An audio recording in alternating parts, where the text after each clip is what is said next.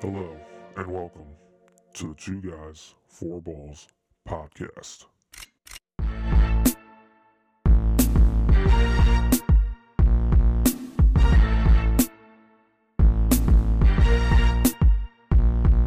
Hello and welcome to another Two Guys, Four Balls podcast. With me, as always, is Julius. This is Patrick on the mic.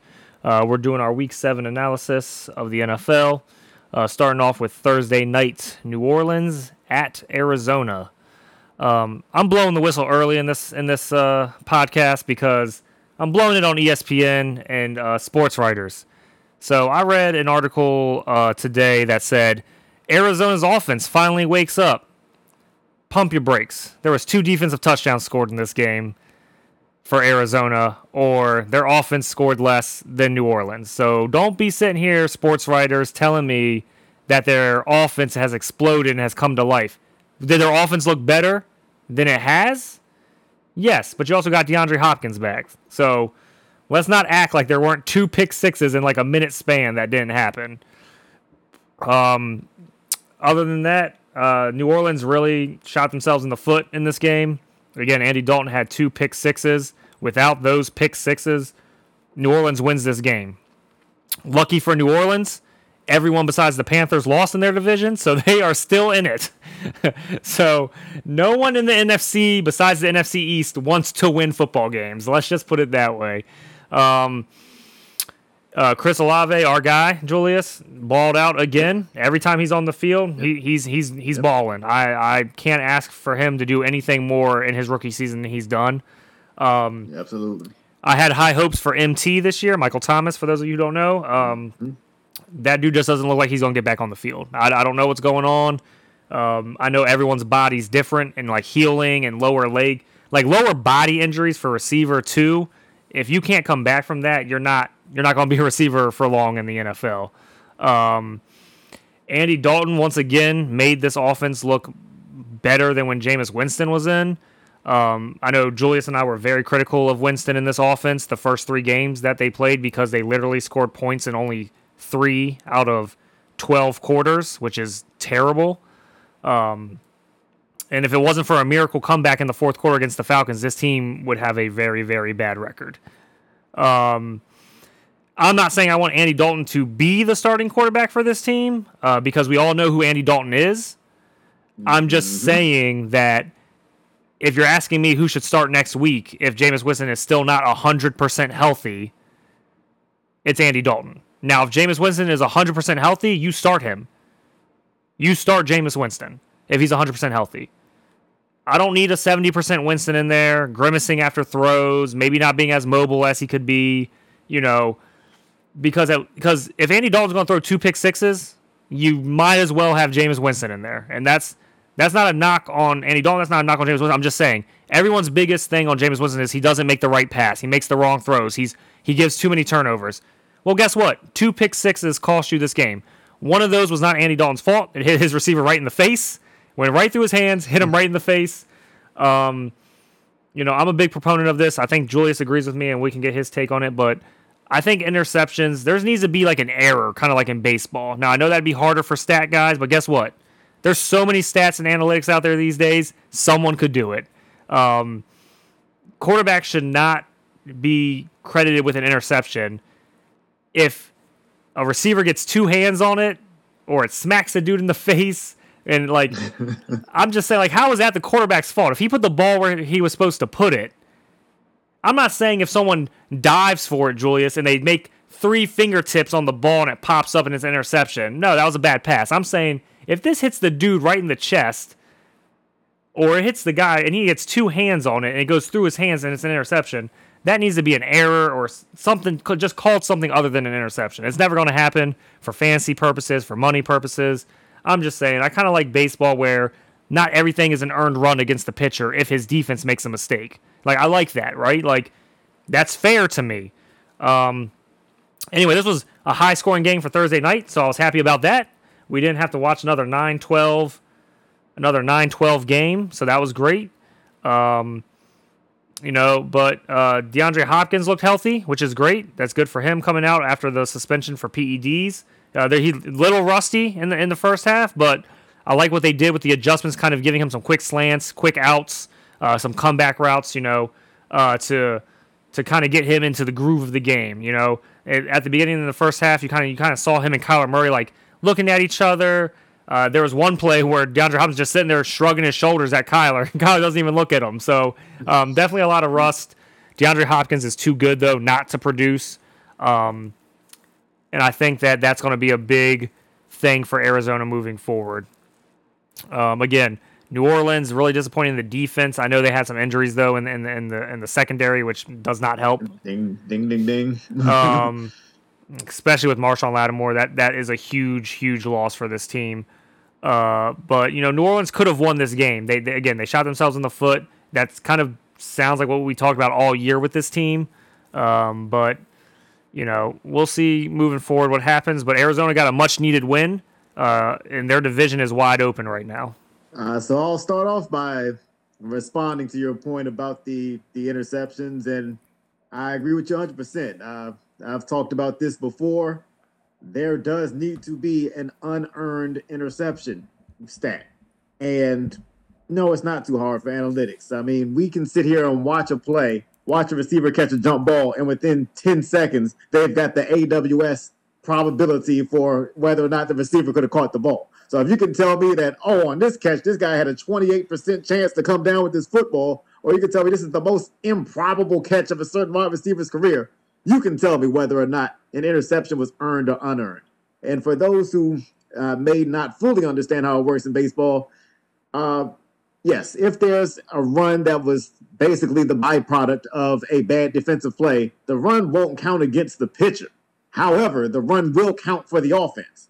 The player who knocked in the run, unless the error happened on his hit, is going to count as an RBI. So in that sense, you can have an unearned interception that does not go against the quarterback, but also have that interception still go in the defender's favor or go in the team's favor statistically. So it's not like we're saying take away an interception from a guy who benefits from the ball going right through a receiver's hands or off his face or whatever.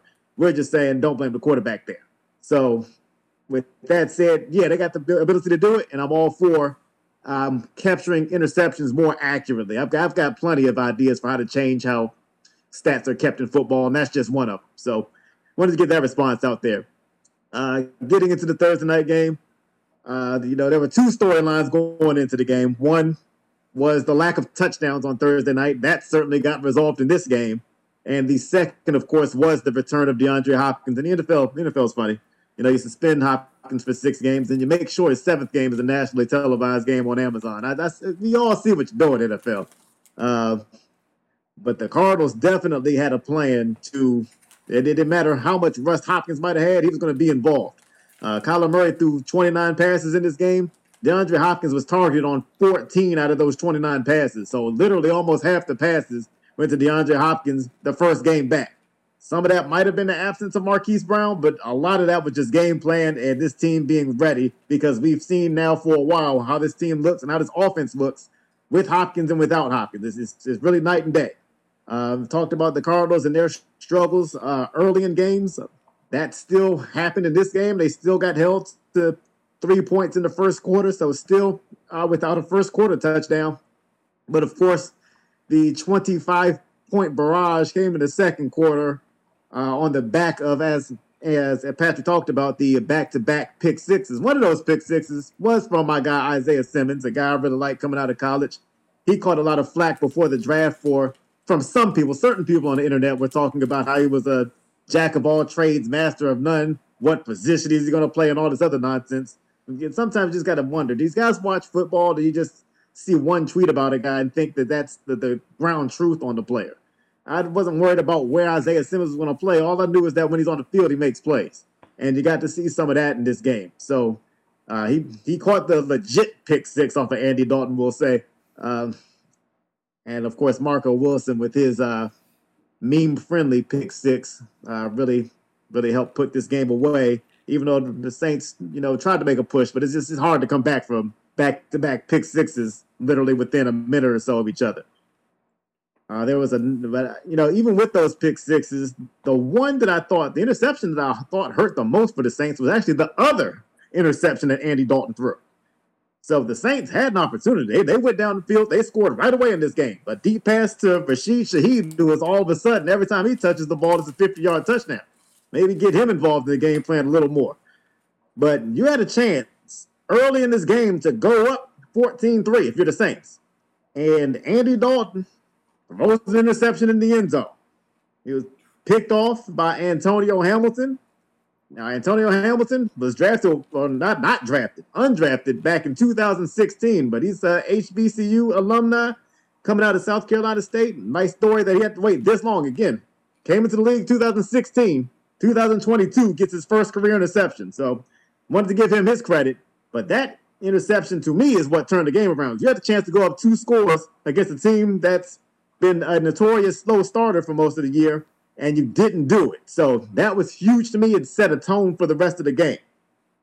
The one thing I will give Arizona a little credit for is they didn't have Matt Amendola for this game. Thank you. I don't know how many misses you had to watch. I don't know how many times you had to go for it on 4th down in field goal range before you realized maybe he shouldn't be on an NFL roster. That said, Rodrigo Blankenship did miss an extra point in this game, so this team still needs Matt Prater back as soon as he can get back. But going back to the Saints, yeah, you talked about defensively, just too many injuries to overcome in the secondary. Marshawn Lattimore, you touched on it, huge loss. That's the guy that you would normally love to have matched up against DeAndre Hopkins. But then outside of Lattimore, you also had Paulson Adebo injured, so he was unavailable for this game, and that's your second corner. Then Bradley Roby went down in this game, and I know I kind of got on Roby last week, deservedly so, for some of his missed tackles that led to big plays. But you're still weaker. When you're already missing your first 2, you don't need an injury to Bradley Roby. So now you're stuck with a rookie, Alontae Taylor, who just got off of injured reserve. That's who was matched up against Hopkins for the most part, and Hopkins was able to take advantage way more often than not on an injured and inexperienced rookie. So that was kind of how the game played out for me. You talked about the side; he was certainly doing his thing there. But you talked about the Saints still being in it at 2-5, and of course the Cardinals are still in it at 3-4. Because, like you said, nobody seems to want to win these NFC divisions outside of the East. So both these teams are sadly still alive, but it's the Cardinals who came away from this game with the thing they needed the most, and that was to get a win and to get their main guy back in the lineup. All right, next we'll get into the Cincinnati Bengals, who pulled off a 35-17 win over the Atlanta Falcons. This, ladies and gentlemen, is the Cincinnati offense I've been waiting to see. This looks like the Cincinnati Bengals I picked to win this division at the beginning of the year. Been waiting a long time, it feels like. But this offense finally looked like the explosive, dangerous, quick strike offense that I was waiting to see. This team jumped on Atlanta from the get-go.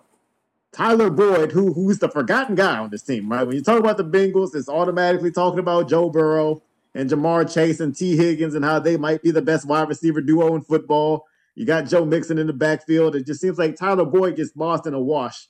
And every now and then, it feels like the Bengals make sure to kind of remind you, yeah, no, he's actually pretty good too. Tyler Boyd had over 100 yards in the first quarter. That's a way to put the other team in the ground early. And the Bengals did that. Some of these other teams that have blown big leads, this is what you do. You jump on a team and you don't get off. And you make sure that once you get that 7-0 lead, get that ball back, make it 14-0, get that ball back, make it 21-0. This is what you're supposed to do when a team is looking like they're reeling instead of, providing them a lifeline. No, you put them away. So this was impressive for me to see from the Bengals. They took advantage of a depleted secondary as well. I will say I came into this game anticipating the rematch. And by the rematch, I mean Jamar Chase versus A.J. Terrell. Going back to their matchup in the Collegiate National Championship a couple years ago. Jamar Chase single-handedly ruined A.J. Terrell's draft stock for a while. I was glad that A.J. Terrell remained in the first round, but A.J. Terrell was looked at as a clear top 10, 15 prospect. Then he got destroyed in the national championship by Jamar Chase. And all of a sudden, people were thinking, oh, is AJ Terrell really that good? So I wanted to see if Terrell could get his kind of revenge in this game. Unfortunately, Terrell went out of this game early with an injury. Casey Hayward Jr. already was put on injured reserve before this game. So now you got to face these Bengals weapons without your top couple of corners, and that's just way too much to ask. So another game where a depleted secondary cost the team badly. And with that said, I've talked about Atlanta and how they've stayed true to this identity they have now, which is just we're ground and pound, ground and pound, ground and pound. In this game, they stayed too true to that. At some point, when you're behind 3 scores for the majority of the game, the Bengals last scored this game with 5 minutes to go in the third quarter. So the Falcons spent a lot of time down 18 in this game. Marcus Mariota attempted 13 passes. He didn't get injured. He didn't miss a couple of series. He didn't go take a DK Metcalf dump in the middle of the game. They just refused to try to throw the ball to get back in this game. Now, it's one thing when you're the Falcons and you're leading the whole game. If you're playing from ahead and your philosophy is run the ball, run the ball, run the ball, I understand. But at some point when you're behind multiple scores, where is the urgency? It's not like they have a big play presence in the backfield, certainly not without Cordell Patterson. So these 3 or 4 yards in a cloud of dust runners aren't going to get you back in the game when you're down 18 or 21 points. Marcus Mariota has attempted 27 total passes in the last 2 games. If that's what you're going to do, why did you draft Drake London? Or even Kyle Pitts the year before? If you're just going to tell them to block, you could have got guys in the 7th round who can line up a receiver and tight end and just block. I understand that with Mariota, you don't have a franchise quarterback right now. But you have a quarterback who's been, at least somewhat, for the most part, efficient in these games. At some point, you got to take the reins off and say, you can throw the ball 25 times in the game, especially when we're losing. So I had a major problem with the fact that Atlanta really made no real effort to come back in this game. But I'm encouraged by what I saw from the Bengals. I'm not ready to say, oh, yeah, they're a lock to win the division now, but I certainly feel better about that pick than I did 5 minutes after they lost to the Ravens. So we'll see if they can keep this up, but this is the Joe Burrow that folks were waiting for as far as a breakout kind of game. And with this offense, if they keep running offense like this or anything close to it, the Bengals become a dangerous team. I'm not impressed with the Bengals beating the Falcons and Joe Burrow throwing for 481 when the entire secondary was out for Atlanta. Their defense isn't that good to begin with. I mean, they've been playing a lot better this year than people thought they would. I credit that to the secondary, and then their secondary was completely injured in this game. You could tell that by when Jamar Chase ran an out route, caught it at the sideline, about to run out of bounds, then somehow was able to cut it back inside and run it 45 yards for a touchdown without even being touched. He didn't even get touched. There's terrible angles all day. No one was covering anybody. Tyler Boyd went off. I still think Joe Mixon and their inability to run the ball is concerning to me. They didn't have to do it in this game because, like you said, they got such an early lead.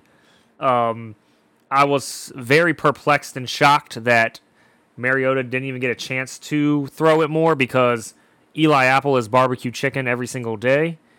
For instance, he gave up like a 75-yard touchdown that made it feel like Atlanta could get back in this game. They didn't.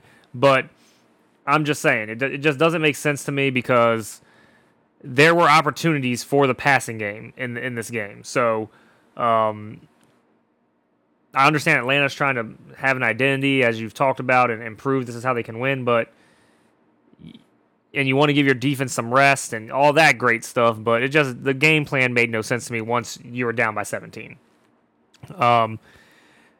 I mean, Joe Burrow throwing for almost 500 yards is impressive, but as Julius likes to say, passing yards is one of the most overrated stats in all of football because I'm going to say 300 of those yards were all yak. So I don't know how. Again, a lot of poor tackling. I don't want to take anything away from Cincinnati. I didn't pick them to win the division, and I'm not a huge Joe Burrow fan, so I don't want to be biased. They definitely had a good game, but again, it was against weaker competition, especially with that secondary being injured. And the games that they've played against good competition, they've lost. So I want to see it. I want to see it against a more strong just defense and offensive unit, right? Like we want to see teams beat good teams, right? Again, I say this every week.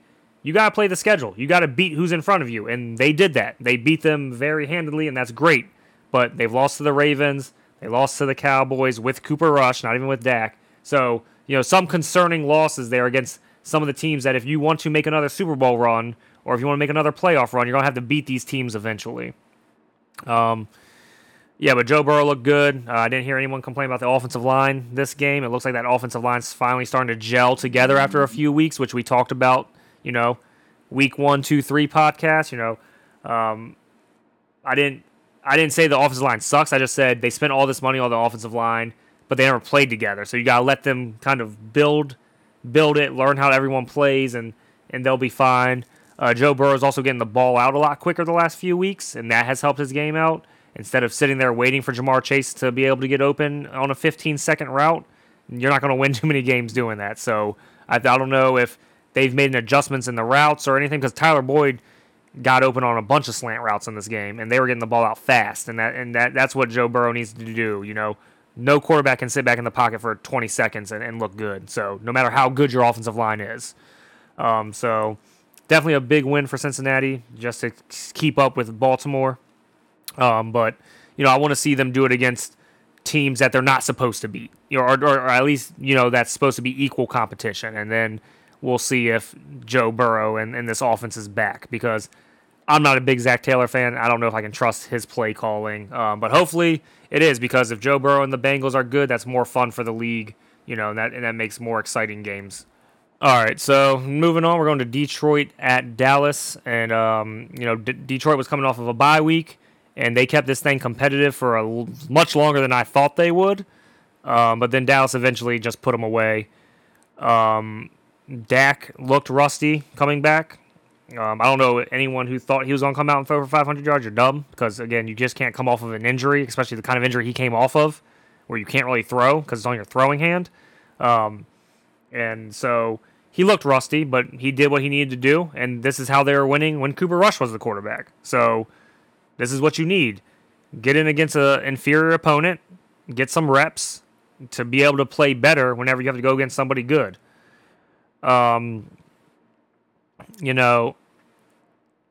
Tony Pollard still just looks explosive.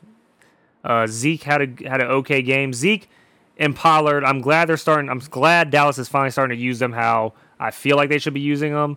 I'm not saying Pollard needs to get 20 carries a game, but they're starting to use Zeke as like the bruiser type back, where it's like, all right, we need 2 yards, put in Zeke. All right, we want to wear down the defensive front, put in Zeke.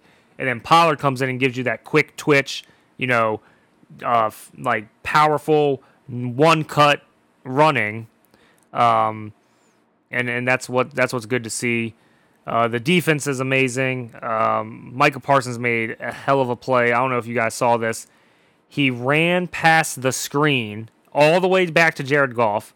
The tight end catches the screen. Looks like he's going in for a touchdown. Parsons was able to stop, change complete direction, catch up, and hawk down the tight end, which, one, saved a touchdown, because then they fumbled on the very next play. It was just a hell of a play. That's the type of that's championship plays right there, where you don't give up on a play because you ran in, realize it's a screen. A lot of linebackers and DNs would have just stopped and looked at it. He literally stopped, was like, oh, it's a screen. Let me turn around and run full speed and hawk this guy down, because no one was touching that tight end. Parsons saved that touchdown. Just, that guy does something every week that amazes me. This defense is legit. Even if the offense isn't good, even if I know people are going to be upset if Dak doesn't throw for 500 yards every game, but even if this offense isn't good, this defense can win you championships.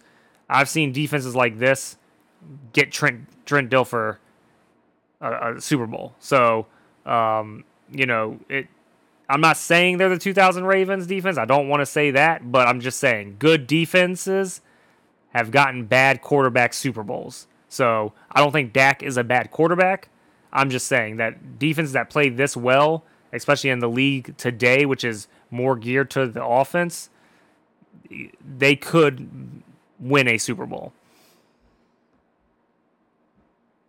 As for Detroit, Dan Campbell, the whistle has been blown on you. Every week I feel like there's certain calls, certain plays that just happen that are just mind-boggling, that I don't feel like you're making adjustments to the game. Even if your tight end didn't get the touchdown, I feel like you should have challenged that play. At least to, get reset, take a timeout, take a breath, because the very next play you fumble, you lose all your momentum. The game was essentially over from that fumble.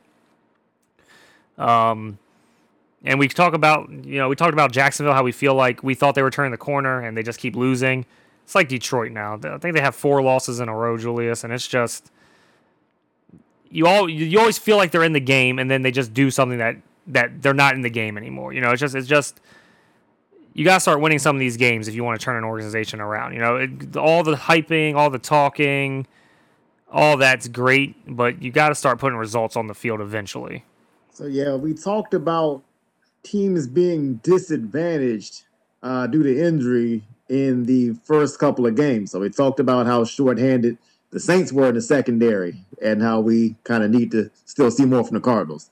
I talked about how the Falcons were so shorthanded in the secondary, and that means you need to see more from the Bengals.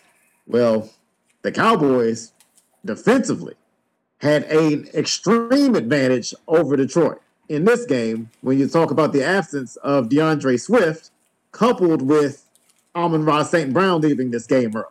So this was another game where it was just no contest on one side of the ball versus the other, because you have your strength against a team who is depleted at what would match up to your strength.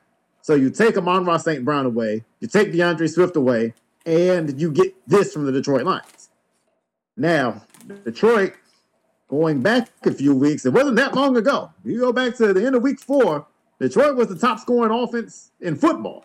They were moving the ball everywhere. Jared Goff was looking great. I'm like, all right, maybe finally something started going off with Jared Goff, and now we're seeing, maybe not living up to the number 1 overall pick, but we're seeing progress finally. Maybe a little bit of a late bloomer type of situation. Jared Goff's last 2 games, now granted against New England and Dallas, both on the road, but last 2 games, 0 total touchdowns, 6 total turnovers.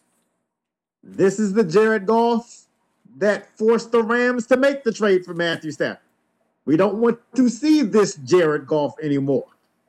Even with the team being shorthanded. Being shorthanded is going to hurt you in the scoring column because, again, quarterback is an extremely dependent position. It's not the most important position. That said, you might not be able to control whether or not your guys are able to make big plays, but you can control, to a large degree, being able to protect the football. You can't have 6 turnovers with no touchdowns. You can't do that as the quarterback and expect to beat or compete with anybody. Now, that said, Dan Campbell should have challenged when Brock Wright looked like he might have scored. That should have been a challenge because of how badly your offense has been struggling. If this was the team that was still putting up 30 points, 40 points a game a few weeks ago, I'd understand it. I'd say, you know what, that offense is rolling. They don't need a charity touchdown. This offense needs a charity touchdown right now. So you challenge and just hope for the best because you need points however you can get them these days if you're Detroit. And it's just typical Lions. And, we talked early in the year how the Lions been showing fight. They've been competitive in these games. These last couple games, you've been the typical Lions. It's just too typical for the team to not challenge a touchdown. And then the next play, Jamal Williams, who had never lost a fumble in his career, fumbles at the 1-yard line. At that point, you got to remember, at that point, when Jamal Williams fumbled at the 1, if he scores on that play, Detroit takes the lead. That's where we were. This was the fourth quarter. Early in the fourth quarter, Detroit with a chance to take the lead in this game. And you fumble at the 1. It's just too many times over the last, 30 years at least, that we've seen that kind of stuff happen to the Detroit Lions. It's just a shame to see. As for the Cowboys, I actually thought Dak Prescott looked pretty solid. Was he spectacular? No.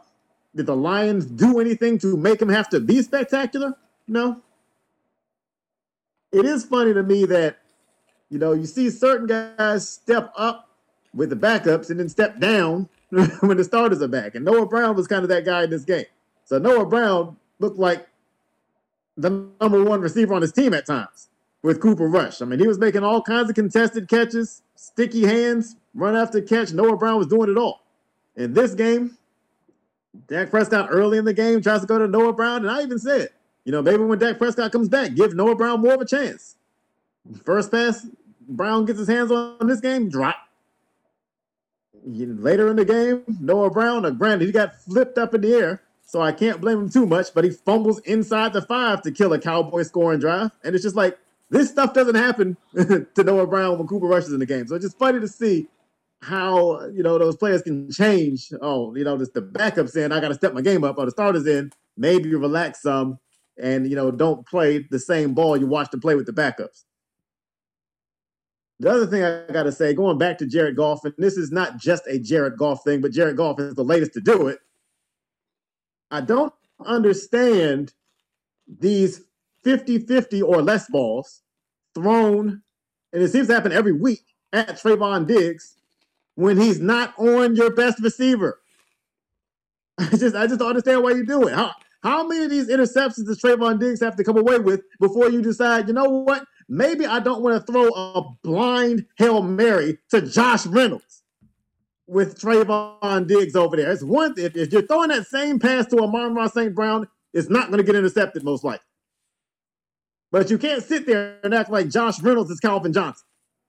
Do not throw 50-50 balls over the Trayvon Diggs side with your third or fourth wide receiver. And I just keep seeing this week after week, and teams keep paying for it. Don't do it. If you want to challenge him with your starting receiver, with your best receiver, fine. If you want to challenge on something that takes advantage of his aggression, fine. Give him a double move or something. But a straight go route with somebody who does not have blazing speed and somebody who is not one of your best receivers, why? Just stop doing that. Ezekiel Elliott, I give him a little credit. He actually hurdled somebody in this game.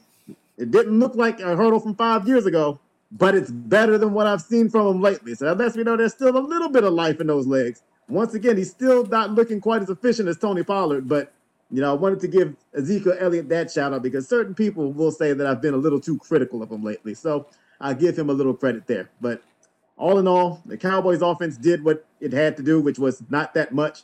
The Cowboys defense took advantage and got their domination in. You talked about the Parsons hustle play. That was fantastic. And, this game, unfortunately, went the way that it looked like it was going to go on paper. And when you look forward a little bit, the Cowboys have another struggling offense coming in next week with the Bears. So you can expect more of the same as far as I'm concerned. The Lions have a game against the Dolphins. You're probably going to expect more of the same from them next week as well. All right, next we'll get into the Tennessee Titans, who pull off a 19-10 win over the Indianapolis Colts to complete an early season sweep of the Colts, which puts the Colts in a pretty perilous position, even though they're still right there record-wise. But, what do you say about this Colts team? I mean, again, this is the team, the first couple games of the season, I talked about this team, in my opinion, being the most disappointing team in the league. Then they come back and have a few decent performances, and I'm thinking, okay, maybe. And they had decent performances even without Jonathan Taylor. So I'm thinking, all right, we might have something going if they can get everybody healthy. Keep in mind, Michael Pittman's missed a game, Alec Pierce has missed time. But this Colts team just has not been able to get right. And in this game, you saw it. This was a very slow starting game offensively. And then finally, Matt Ryan broke the ice with a pick six. And you can't do it in a game where neither offense can do anything. You can't help the defense score. 3-0 was more than enough of a deficit for the Colts to try to climb out of, given how their offense looked. And Matt Ryan threw a panic pick six. Let's call it what it was. He was under pressure and just let the ball go blindly. Look at the replay. The receivers weren't even looking back for the ball. They were still running their routes. So that's on the quarterback. And Matt Ryan been around too long to do that. Matt Ryan threw a panic interception later in the game as well. And, I said starting all the way back to when we were doing our season preview, Matt Ryan was brought in not because he's more talented than Carson Wentz, because he's absolutely not. Matt Ryan was brought in to not make the mistakes Carson Wentz made last year. That's the reason Matt Ryan was brought in.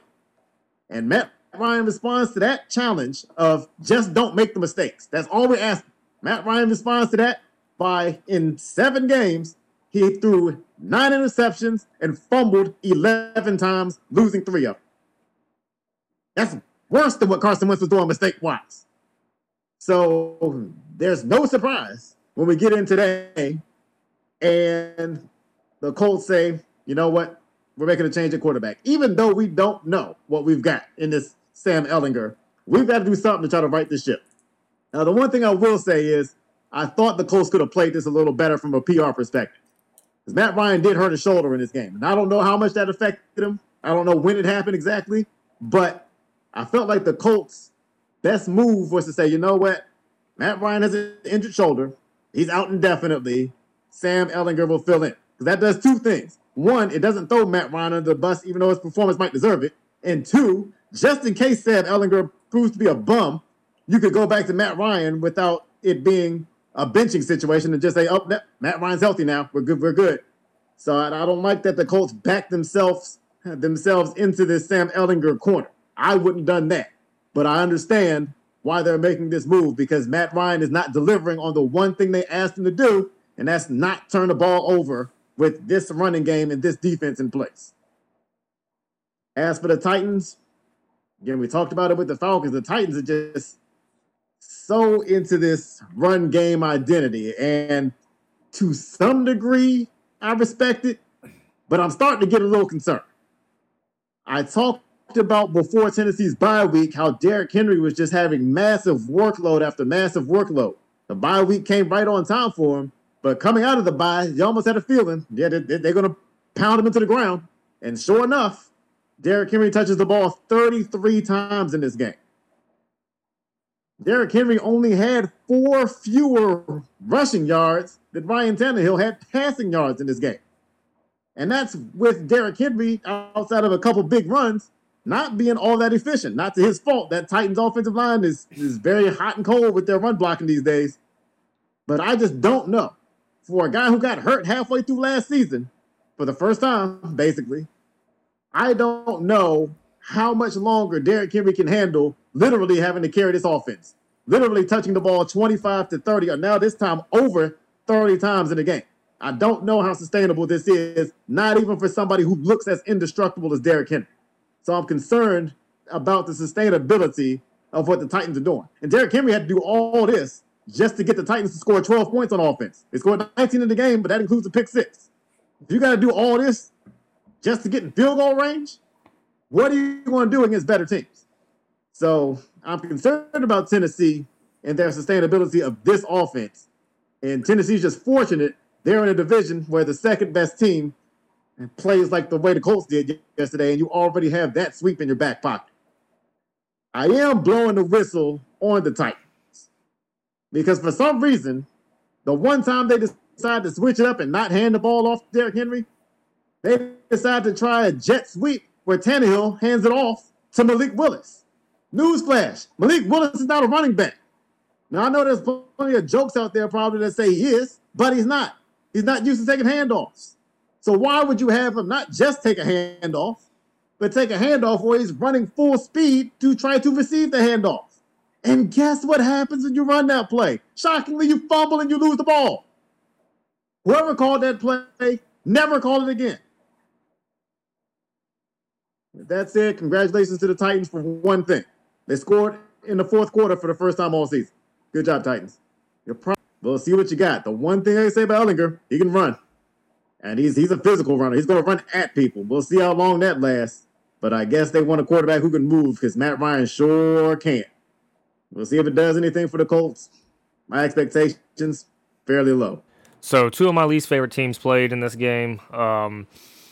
Tennessee is somehow 4-2. And let me just break this 4-2 team down for you. 2 of those wins are against Indianapolis. So let me put Indianapolis' season in perspective for you. They're 1-3-1 against their own division. They split the season series, which is also weird scheduling by the NFL. They've already played 2 full season series in their division. Why? Why have you played 4 of your first 7 games against your division? It makes no sense. But anyway, so they're 1-3-1. Actually, 5 because they played 5 of their first 7 games are division games. What in the world is the NFL thinking? I don't get it. Anyway, Get out the way. they're one.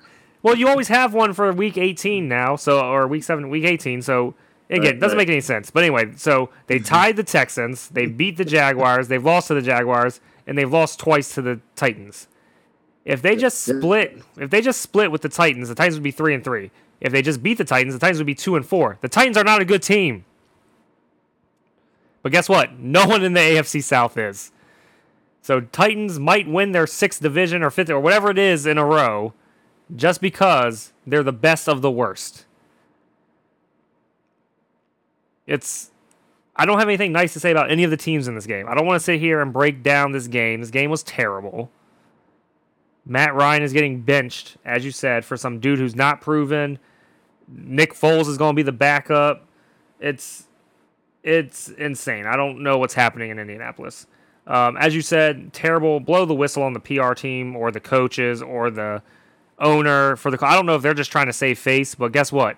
You came out, talked about how Carson Wentz was the problem in Indianapolis, so you brought in Matt Ryan. Now you suck again. And now you're trying to throw Matt Ryan under the bus, which again, he does have 20 turnovers or 9 picks, 11 fumbles. I don't know if they're all lost, but he still fumbled the ball 11 times. Mm-hmm. So 20 potential turnovers for that man. And now you guys are trying to save face by saying it's Matt Ryan's fault. We're going to bring in this rookie kid. Because now if he's not rookie, but if Ellinger comes in and sucks, no one expects anything from him. So now you can just be like, oh, it was a wash. We had Ellinger in that quarterback. Y'all are trying to save face. You're not smart. I'm blowing the whistle on y'all.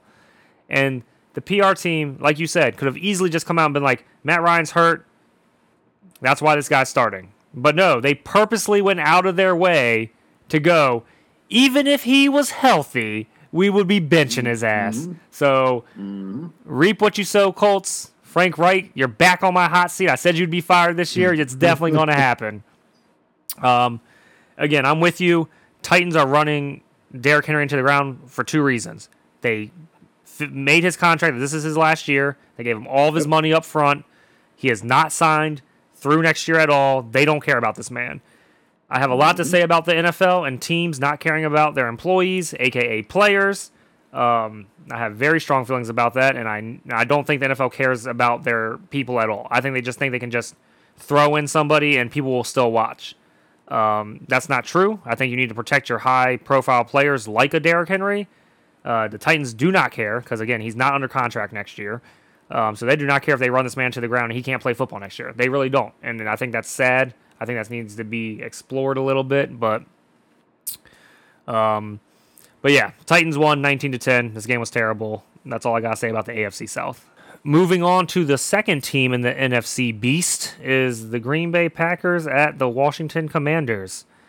Somehow, someway, the Commanders come out with a 23-21 win, and I'm saying it now, Aaron Rodgers needs to retire. Terrible. That man should just take his jersey off and not play next week. Taylor Heineke had more passing yards than Aaron Rodgers. Going into the fourth quarter, Aaron Rodgers had 76 yards passing. Don't think I'd ever say that in my lifetime. Never would have thought that in a million years. If you told me that going into this game, if you told me the Commanders were going to win this game, I probably would have laughed at you. But they've randomly always played Green Bay tough in Washington for some reason. But to tell me Aaron Rodgers would have less than 100 yards going into the fourth quarter of any game, I would have laughed at you. This is one of those examples where a team just rallies behind a guy, right? You got Carson Wentz out there. Curtis Samuel's dropping balls that are hitting him right in the hands. That could have been a touchdown against Chicago on Thursday night. You got other guys that aren't getting open on routes and all this other stuff.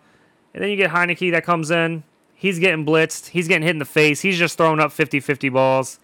And McLaurin's coming down with them. You got Curtis Samuel coming down with them. You got the tight end coming down with them. So it's just one of those games where you can see when someone comes in, the energy is just picked up, and it's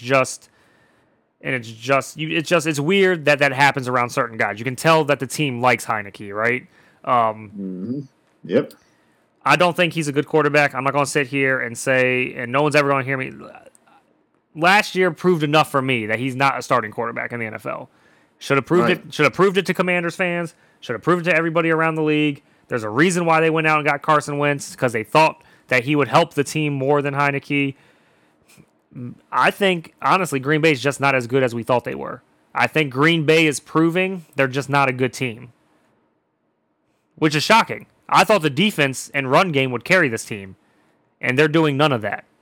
When the defense needed to get a stop, Taylor Heineke just said, all right, McLaurin, beat Jair Alexander one-on-one, and he did it.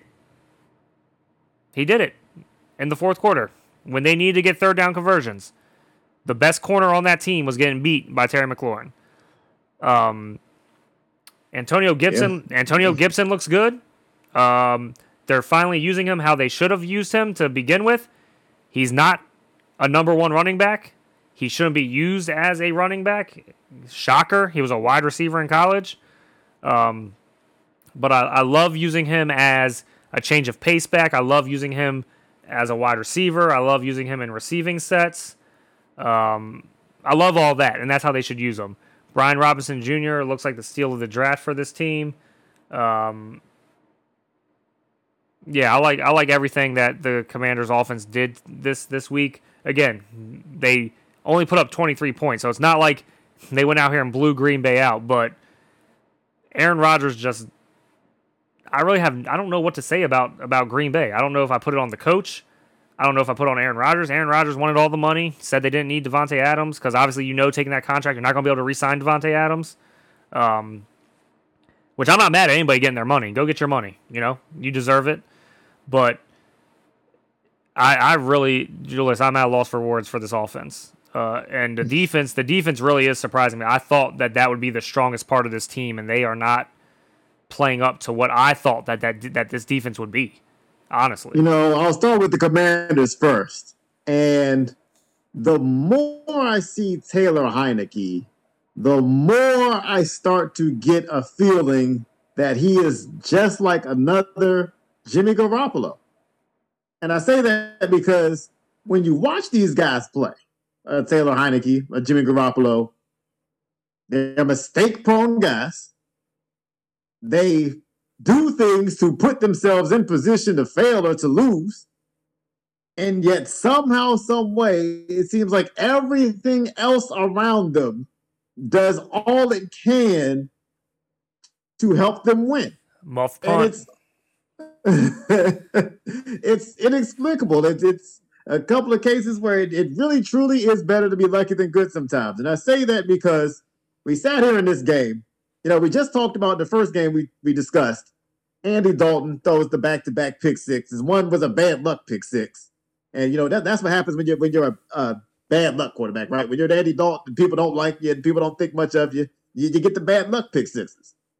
When you're the popular guy and you're the scrappy guy and you're the guy who doesn't really belong, but you're a motivational story, it doesn't work out that way. So Taylor Heineke comes in, throws a pick six. Devondre Campbell runs it back for a touchdown. Taylor Heineke comes back, fumbles, and has it returned for a touchdown. Okay, so there's your back-to-back defensive touchdowns. The same way that put the Saints away, it should have put the Commanders away. But instead, because Taylor Heineke's got a four-leaf clover in his heart or something, I don't know, that play gets called back because of an illegal contact call that happened on the other side of the field. That had nothing to do with the play. And it's the kind of thing, if that same exact play happens to Carson Wentz, I promise you that penalty wouldn't have been called. It's just amazing how that stuff happens, and certain quarterbacks just get away with stuff they aren't supposed to do, and somehow, some way, come out of playing poorly and smell like roses. That was Taylor Heineke. Now, I will give Heineke credit because the touchdown pass he threw to McLaurin was perfect. I got to give him that. And the thing with Heineke is, Every game, he seems to give you that one big run or that one big throw that makes you think he's a starting quarterback, a starting caliber quarterback. He's not, but he just gives you, if you just take out his best one or two plays from every game, all of a sudden you think you really have something there. So it's just interesting to see that dynamic with Taylor Heinicke, but I got to give him that pass. That pass to McLaurin was perfect. If you're going to go at Jair Alexander, and Terry McLaurin did not have a lot of separation. He had a little bit, not a lot. That pass had to be perfect, and Heinicke was on the money with it. And it just seems like when you don't pay for your mistakes, the way Heinicke didn't have to in this game, outside of the pick six, eventually you give him enough chances, you keep hanging in there. This is a game that Green Bay should have put away long ago because they didn't. You give Heinicke enough chances, he comes through finally with one of them with that touchdown to McLaurin. Now to get into the Packers. This should not be a bad team. But every week, I have to cite the same thing because this team, and I'm talking about the coaching staff right now, does not learn this lesson. No team in football over the last 3 weeks has run the ball less than the Green Bay Packers. Now, you know you got rid of Davante Adams. You made that move. You traded him away. It's not like he just ditched you. You decided you didn't need him. This team has rookie wide receivers who aren't quite ready and has been wide receivers who aren't going to do much. On top of that, they're dealing with injuries at the receiver position. This team is built to run the football.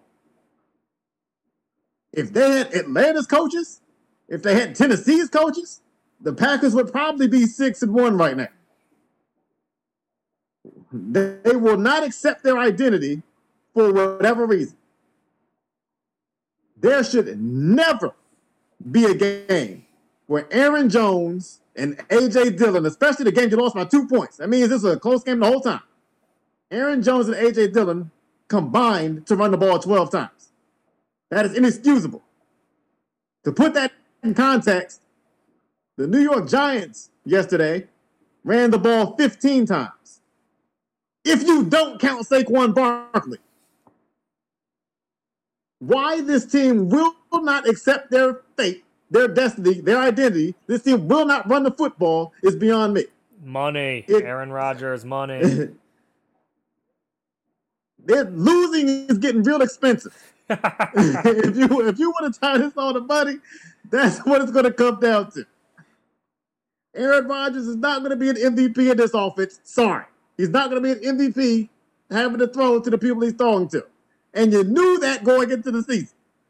Your best players on offense. You and I talked about this. If the Green Bay Packers were going to be successful, it was going to be because Jones and Dillon ran for 2,000 plus yards combined. You're not even giving them the ball. And you wonder why you have a losing record. You wonder why you can't beat a team like the Commanders. You wonder why the Jets can come into your place and stomp you. You don't run the ball. You want to know how many third downs the Packers converted in this game? None. Well, this is the Packers we're talking about. This is Aaron Rodgers we're talking about. No third down conversions. Cannot keep drives alive. This is 3 weeks now where Aaron Rodgers has failed to outplay Daniel Jones, Zach Wilson, and now Taylor Heinicke. When do you accept that this is not the offense from 10 years ago, from 5 years ago, or even from last year? This is the ultimate, you can't make other players better. I don't care if you're Aaron Rodgers. You can't take these guys and make them Davante Adams. And since you can't, run the ball. Run the ball and play defense. Run the ball in my best Richard Sherman voice. All right, next we'll get into what was an absolute stunner for me. The Carolina Panthers dismissively beat the Tampa Bay Buccaneers 21-3. I said 3. 21-3. I just would have never thought. And I have openly said and openly been called a hater for saying it. Last year, I saw a decline in Tom Brady. Saw a guy that wasn't making all the throws. I just saw a guy who was throwing the ball a lot. That's why he had all the stats he had last year. Just threw the ball a lot. But you can see missed throws. You can see late throws. You can see the accuracy start to go away. He's 45 years old, people. It's going to happen sooner or later.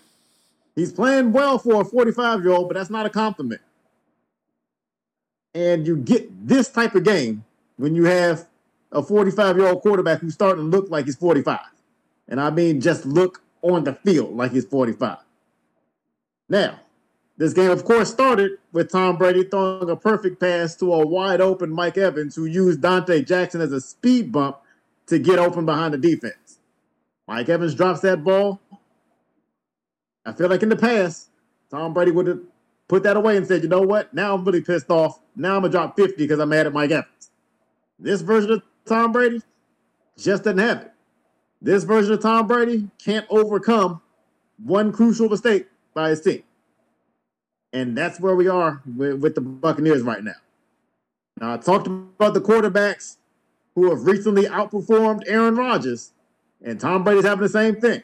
If we're being honest, you got to get over the names sometimes and look at how they're playing right now. Tom Brady has been outperformed by Mitch Trubisky and P.J. Walker over the last 2 weeks. That's just reality. And it ain't like those guys played great ball. They just played better than Brady, which, again, ain't saying much. The Tampa Bay Buccaneers, and I've talked a lot about the Cardinals this year and their slow starts.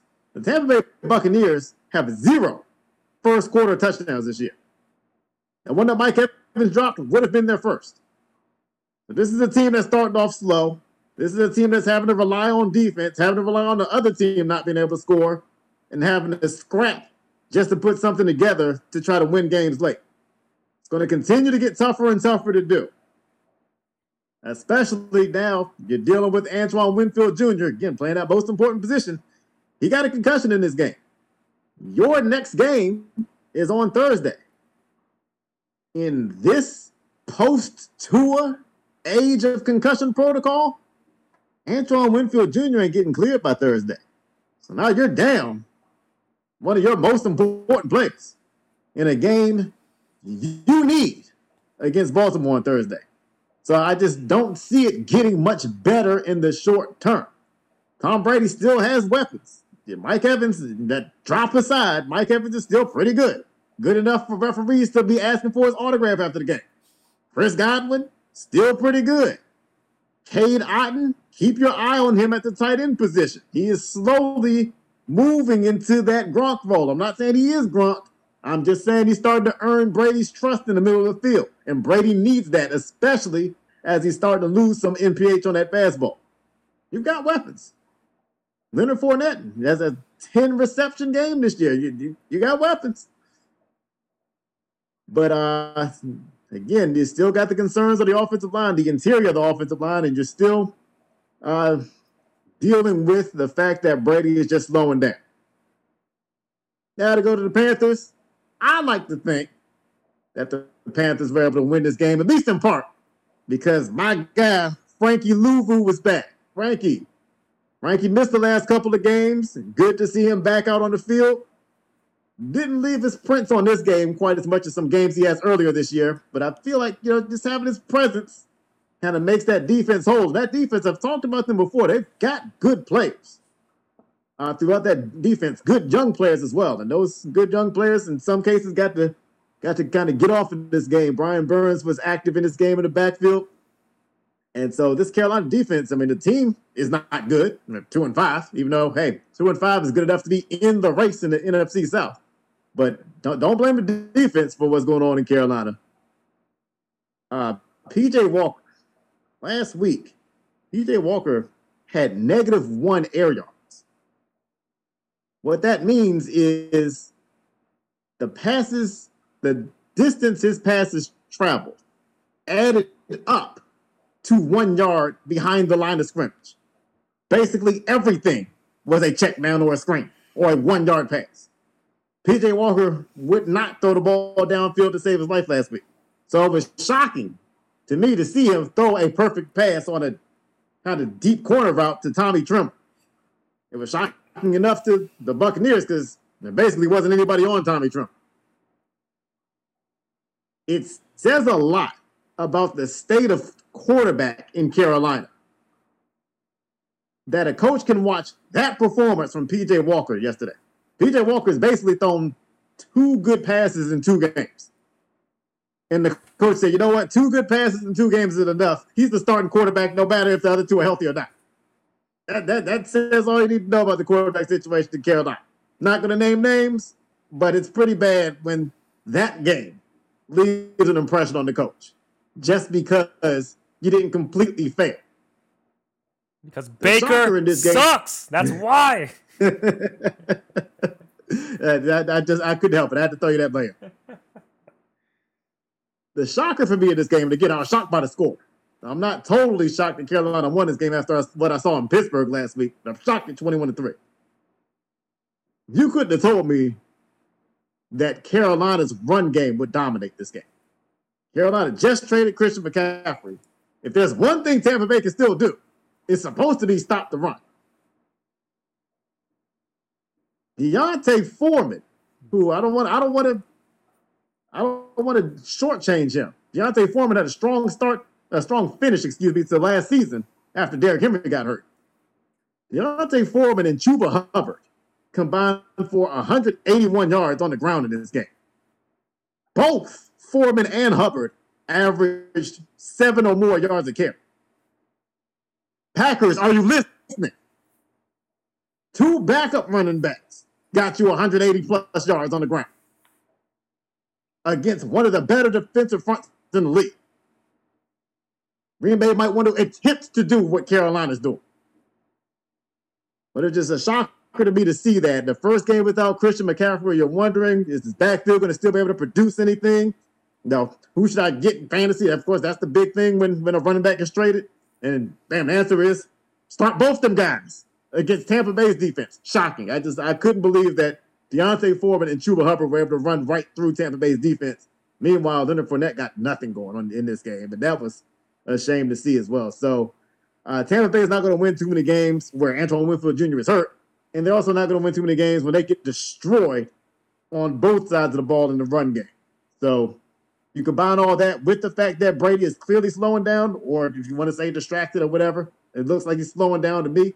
But things are looking bad for Tampa. And I just did not think I would say that about a team I was very high on coming into the season. Well, unlike you, Julius, and everybody else, I was not high on Tampa Bay because I had them ranked lower than the Eagles. Smartest man in the room. No, we talked about this in the preseason, though, in all honesty. We talked about the offensive line. We talked about how 45-year-old Tom Brady, because you talked about this last year and you talked about it in the preseason. You kept saying Tom Brady looks like he's slowing down. I don't care that he had the most. That's your most famous line. I don't care that he had the most total yards. He threw it more than anybody else. I don't care. I was mad that he injured my guy Godwin twice on bad throws, inaccurate throws. We've been talking about how he's been inaccurate. Kind of feels like Gronk didn't come back for a reason. Kind of feels like Julian Edelman didn't come out of retirement for a reason, right? But we talked about this offensive line. They've had injuries since the start of the season, plus the guys that left or retired. And we talked about it. For a quarterback like Tom Brady, and most quarterbacks in the league, you need time to throw the ball. You need protection. And especially for Tom Brady, he's not getting it. He's not mobile. If you look at this man trying to escape or get out of the pocket or do anything that's not in the pocket, it's a comedy. It's a comedy movie. It's hysterical. He just looks like he's struggling so hard to just even move. I don't want to read too much into this, but sometimes when you're seeing him try to make throws, you see him I don't want to say grimacing, but it looks like it's tough for him to make throws, which is interesting. This guy just looks like he's a beat down dude. I don't want to put too much stock into his personal life, and I don't know anything about it, so I'm not going to sit up here and act like I do, besides what's been told to us. But I know for myself, if I'm affected at home or if I'm affected in something in my personal life, I know I take that into work. I know I'm not the best me I can be when I go in, so can't even imagine some dude that's 45 to go out there and try to perform against 21-year-olds, 22 or 23-year-olds. It is going to take a toll. And I don't know, man. He just does not look focused. He doesn't look like the same Tom Brady. Yeah, that Mike Evans drop was a backbreaker, but at the same time, it was the first quarter. Mm-hmm. You should not have a back-breaking play in the beginning of the game. If that was the end of the third quarter, if that was like halfway through the fourth, maybe that's more understandable. But right, the Buccaneers should not look like they're like. The Buccaneers don't look like a team that has won the Super Bowl recently. Doesn't look like a team that has Super Bowl aspirations, right? Like, it's kind of reminding me of how Aaron Rodgers acts whenever one of his guys drops a ball. Like, head down, moping, I don't want to be here, my team sucks. Like, that's kind of how Tampa's starting to feel, right? Like, you see a lot of guys having their head down. You see a lot of guys it doesn't seem like they believe in the team themselves, which is concerning. If I'm not a Tampa Bay fan, but if I was a Tampa Bay fan, I'd be concerned about how we've looked, especially since arguably, if it wasn't for a roughing the passer call, you could have potentially lost to Atlanta, and now you've lost to the Steelers and the Panthers in back-to-back weeks. Moving on to the Panthers, clearly CMC was holding them back. Get rid of that cancer of the locker room, and they come out and they beat Tampa Bay. Just joking, but if this was another person and or a certain player that people don't like, that's exactly what they would be saying. Oh, yeah. Excited to see Christian McCaffrey in that 49ers offense, and we'll talk about that later, but I want my guy DJ Moore to be free. I want him to be free so bad. They freed Christian McCaffrey and Robbie Anderson. I can see why they didn't trade Burns. His handprints were all over this game. Don't trade the defense. Don't trade the defense. The defense. The defense is not what's wrong with this team. Baker Mayfield and Sam Darnold are what's wrong with this team. So I'm excited for PJ Walker, XFL legend. I'm really excited for PJ Walker for if he gets a nice opportunity to actually start the rest of the season. See what you got there. Why not? What do you have to lose? You know who Sam Darnold and Baker Mayfield are. We don't need to see them anymore. Mm-hmm. We don't. Honestly, I'm just being honest. And you know what? PJ Walker, when they let it loose, he made some nice. I'm not sitting here saying that he made great throws every time, but he had some nice throws. And let's not act like Tampa Bay's defense is bad. That's the best part of that team. Oh yeah. So. The running game obviously helped out the Panthers, but PJ Walker made some good throws, better than the one good throw Baker makes every single game. So I don't need to see that anymore. Shout out to Deontay Foreman and Chuba Hubbard. I mean, I have Hubbard on almost all of my fantasy teams because I was stealing him, so people couldn't handcuff him and Christian McCaffrey. Looks like I have a running back one now, so I'm excited. But yeah, Mike Evans dropping that pass is super uncharacteristic of Mike Evans. He has some shit. You could tell after he dropped it too, he was pissed. It wasn't even it wasn't even the kind of like disappointed. Like he was pissed. He like smacked his hands, looked at his hands. He was like, "What the? I don't drop that." So, but this is a huge win for the Panthers because again, no one in the NFC wants to win anything, and everyone in that division lost. So the Panthers gained a game on every single team in that division.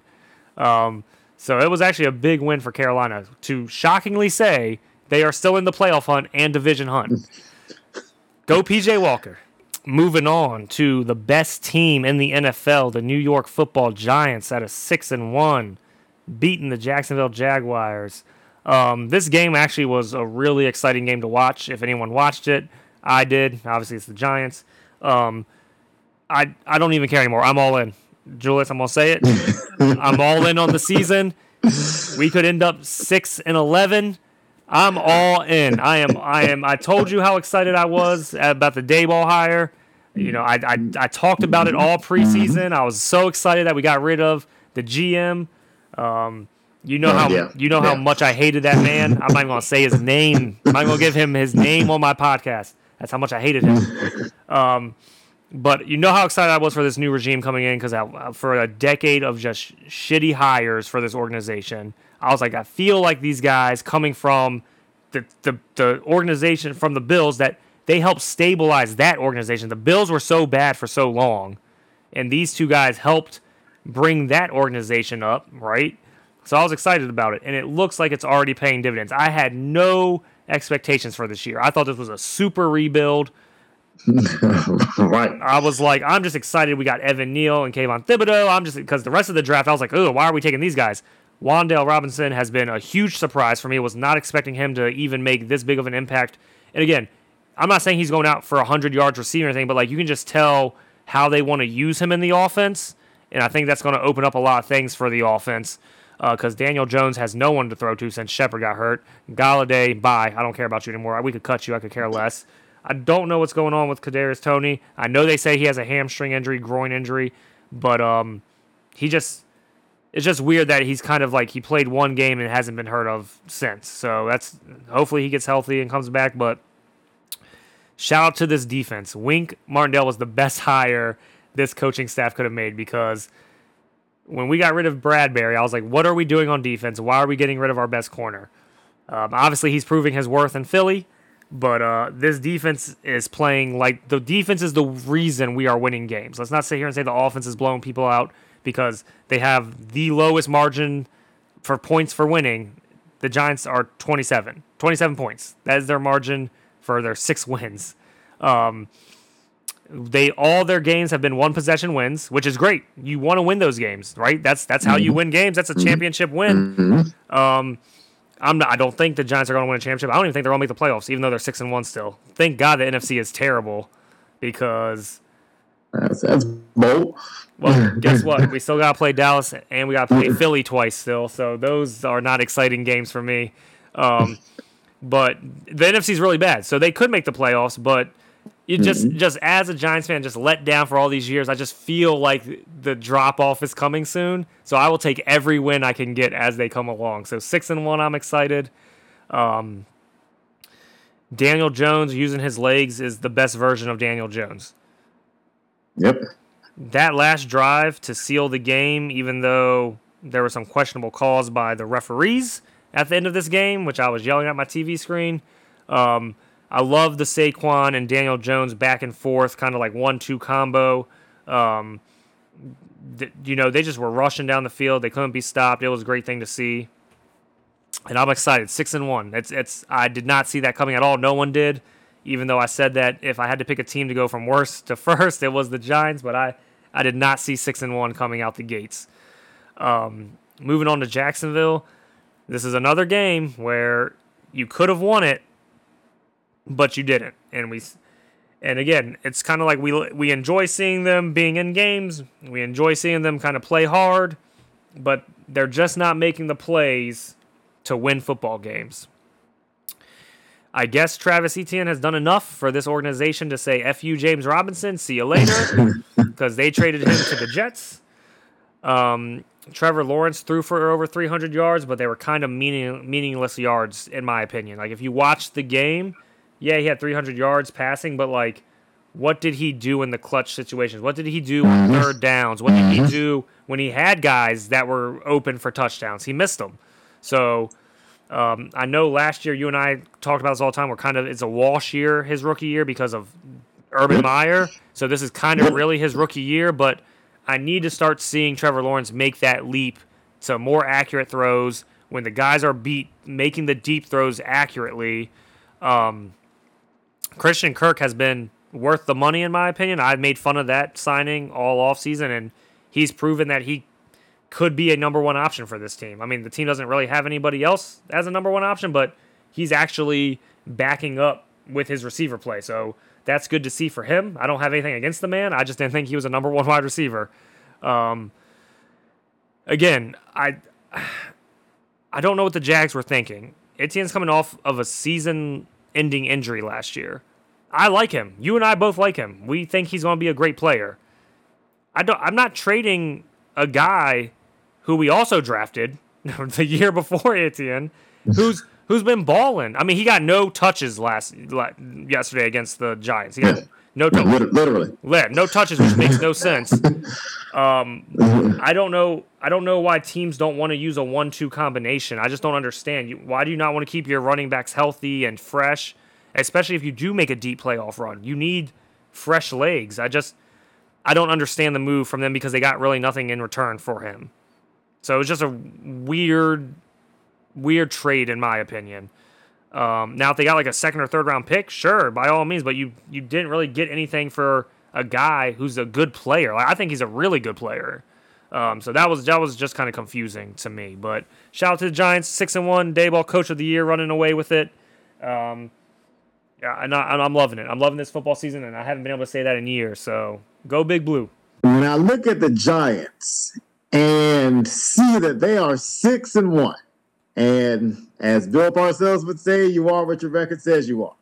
It can look ugly or however you want to put it. This team, somehow, some way, is 6-1.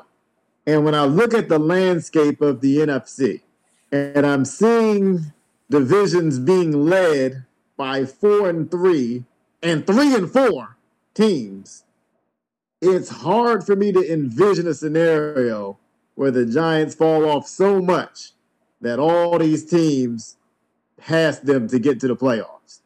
6-6. When you start 6-1, and again, at a time where literally there's a division in your conference that's being led by a 3-4 team, you got to make the postseason. You know, and I will say this. There are a lot of people who will say, well, the Giants are getting lucky. They're barely winning this and that. Some of it may be luck. Some of it probably is luck. But I always say this. There are people who are under a false impression that the NFL is just full of a bunch of blowouts every week. The bottom line is most NFL games are close. And this year, for the most part, games have been closer on average than they've been for several years. Good teams find a way to win close games. Bad teams find a way to lose close games. That's why when you get a 6-1 team facing a 2-5 team, the 6-1 team figures out something to win. The 2-5 team figures out something to lose. The Giants outscored the Jaguars 10-0 in the fourth quarter in this game. There's your difference. Good teams figure it out. Bad teams can't even take advantage of the opportunities given to them. The Giants, for the most part, have done a nice job of closing out games. This game, not so much. You had Saquon Barkley try to stay in bounds and slide out of bounds, just barely, but enough to stop the clock, to give the Jaguars more time for their last possession. Then the Jaguars get the ball. Trevor Lawrence throws an interception. Gets negated by a penalty. As Patrick alluded to, might not like the call, but penalty keeps the game alive. BS roughing the passer. Dude, no. Boo. And the roughing the passer is what put Jacksonville in position to win the game. But again, even with gifts, because the roughing the passer shouldn't even have came, because that came after the interception. It shouldn't even have got to that point. But the Jaguars get two gifts. A good team takes those two gifts and wins this game. A bad team completes the pass at the 1 yard line. You have got to put that ball in the end zone. There were three Giants defenders sitting on the goal line. You can catch the ball in front of us if you want. Throw the ball in the end zone. I don't understand that. They'll give you anything that's in front of them. But again, that's what a bad team does. A bad team comes up 1 yard short. A good team at least throws that ball to the end zone. Maybe they don't convert it, but they don't get stopped at the 1. That's your difference. Now, in this game, Saquon Barkley had over 100 yards rushing. That's what he does when he's healthy, and he's healthy this year. Daniel Jones had over 100 yards rushing in this game. Packers, are you paying attention? Run the ball. The teams that are running the ball and not overdoing it, Falcons, you don't have to do it when you're losing by 21 points. But the teams that are running the ball effectively while keeping the game close, they're finding ways to win games that you can argue that maybe they shouldn't win. That's the difference. The one concern about me that I have for the Giants moving forward is this game was costly from an injury perspective for the Giants. They lose a couple offensive linemen in this game, including top pick Evan Neal, also Ben Bredesen on the inside. I don't know the severity of either injury, but given the identity of this team, another team that's run-based, and this team is not like they've got great weapons on the outside. You mentioned Wan'Dale Robinson. He's more of a gadget player. He's more of a near the line of scrimmage player. So even with him, his game is going to be reliant on good offensive line play.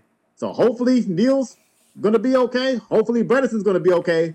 Giants need these linemen out there, given the brand of football they play. They also lost Daniel Bellinger in this game, and I don't know how long he's going to be gone, but he suffered a significant facial injury. Bellinger is a guy that they've certainly worked into the offense at the goal line.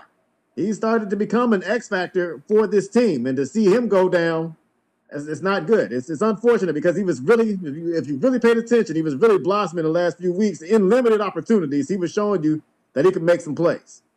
So that's my only concern about the Giants moving forward, is losing those guys when you already know that your top two receivers on paper aren't going to give you anything this year. You've kind of accepted that fate.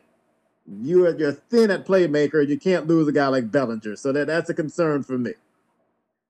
As for the Jaguars, I talked about that last play. You can't do it. Travis Etienne, we both like him. We both like him. But, yeah, like you said, you see running backs go down all the time. Why wouldn't you want two quality running backs? Even if you did want to commit to one and say, you know what, one is going to get 80% of the work. Okay. You still, you just watched Travis Etienne Jr. miss an entire season. Why don't you want an insurance policy? If nothing else, James Robinson should at least be that for you. And it was shocking to me to see Robinson literally get no opportunities. He got one target in this game. That's it. And he didn't catch it. So no touches, like you said. I thought, certainly after Travis Etienne fumbled inside the 5, a fumble forced by Xavier McKinney, playing the most important position in football, by the way. I thought after that play, maybe you give James Robinson a chance. Maybe you give Travis Etienne a little break and say, you know what? We like what you're doing. You got explosive plays going, but we got to remind you, protect that football in this league. You still didn't give James Robinson a chance. And, Patrick talked about this earlier about how teams treat these players as commodities more so than people or anything that they would value. James Robinson put in all kinds of work to get back from his injury and hit the ground running as soon as he got back.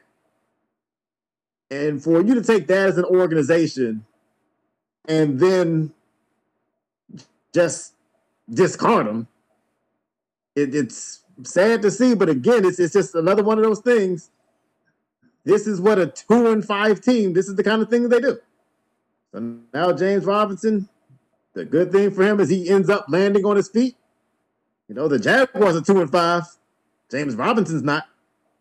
So hopefully he's able to take advantage of that and go on from there.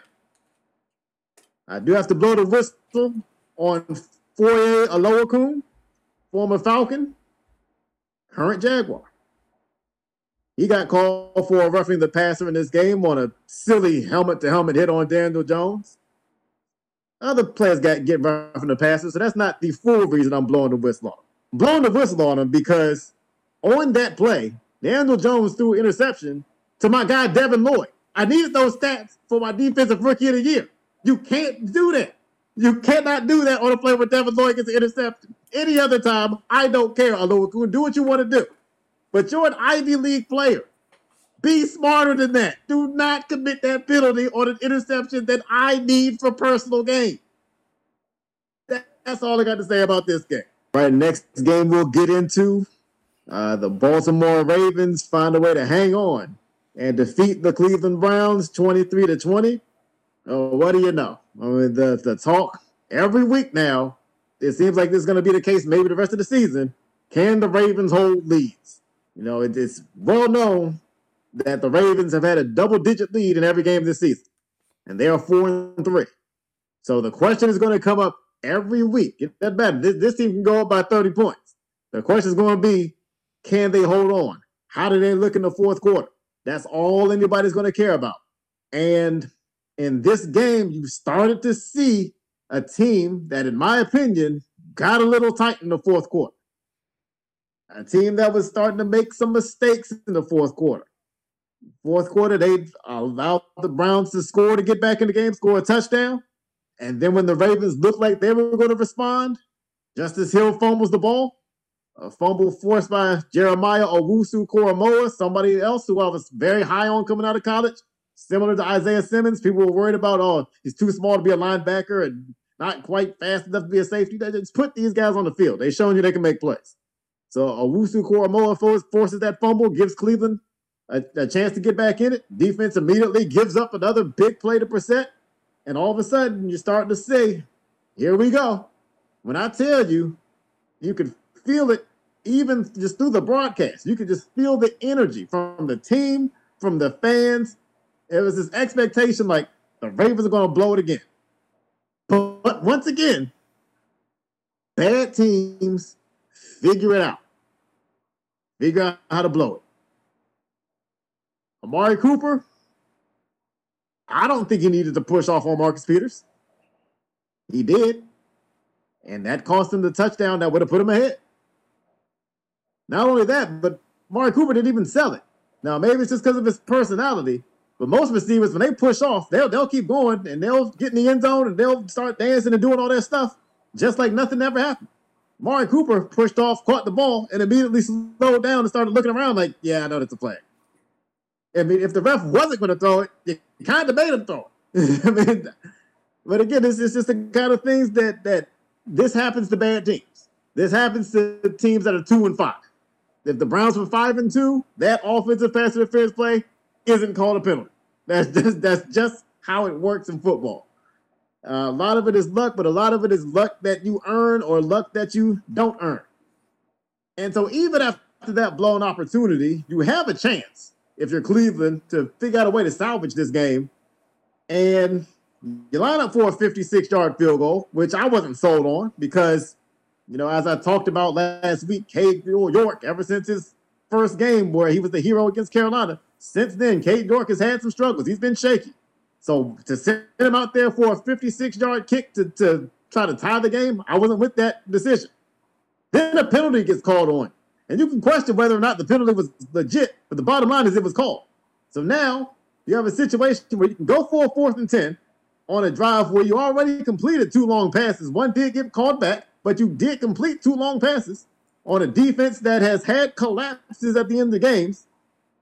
Or you can take your shaky rookie kicker and attempt a 61-yard field goal.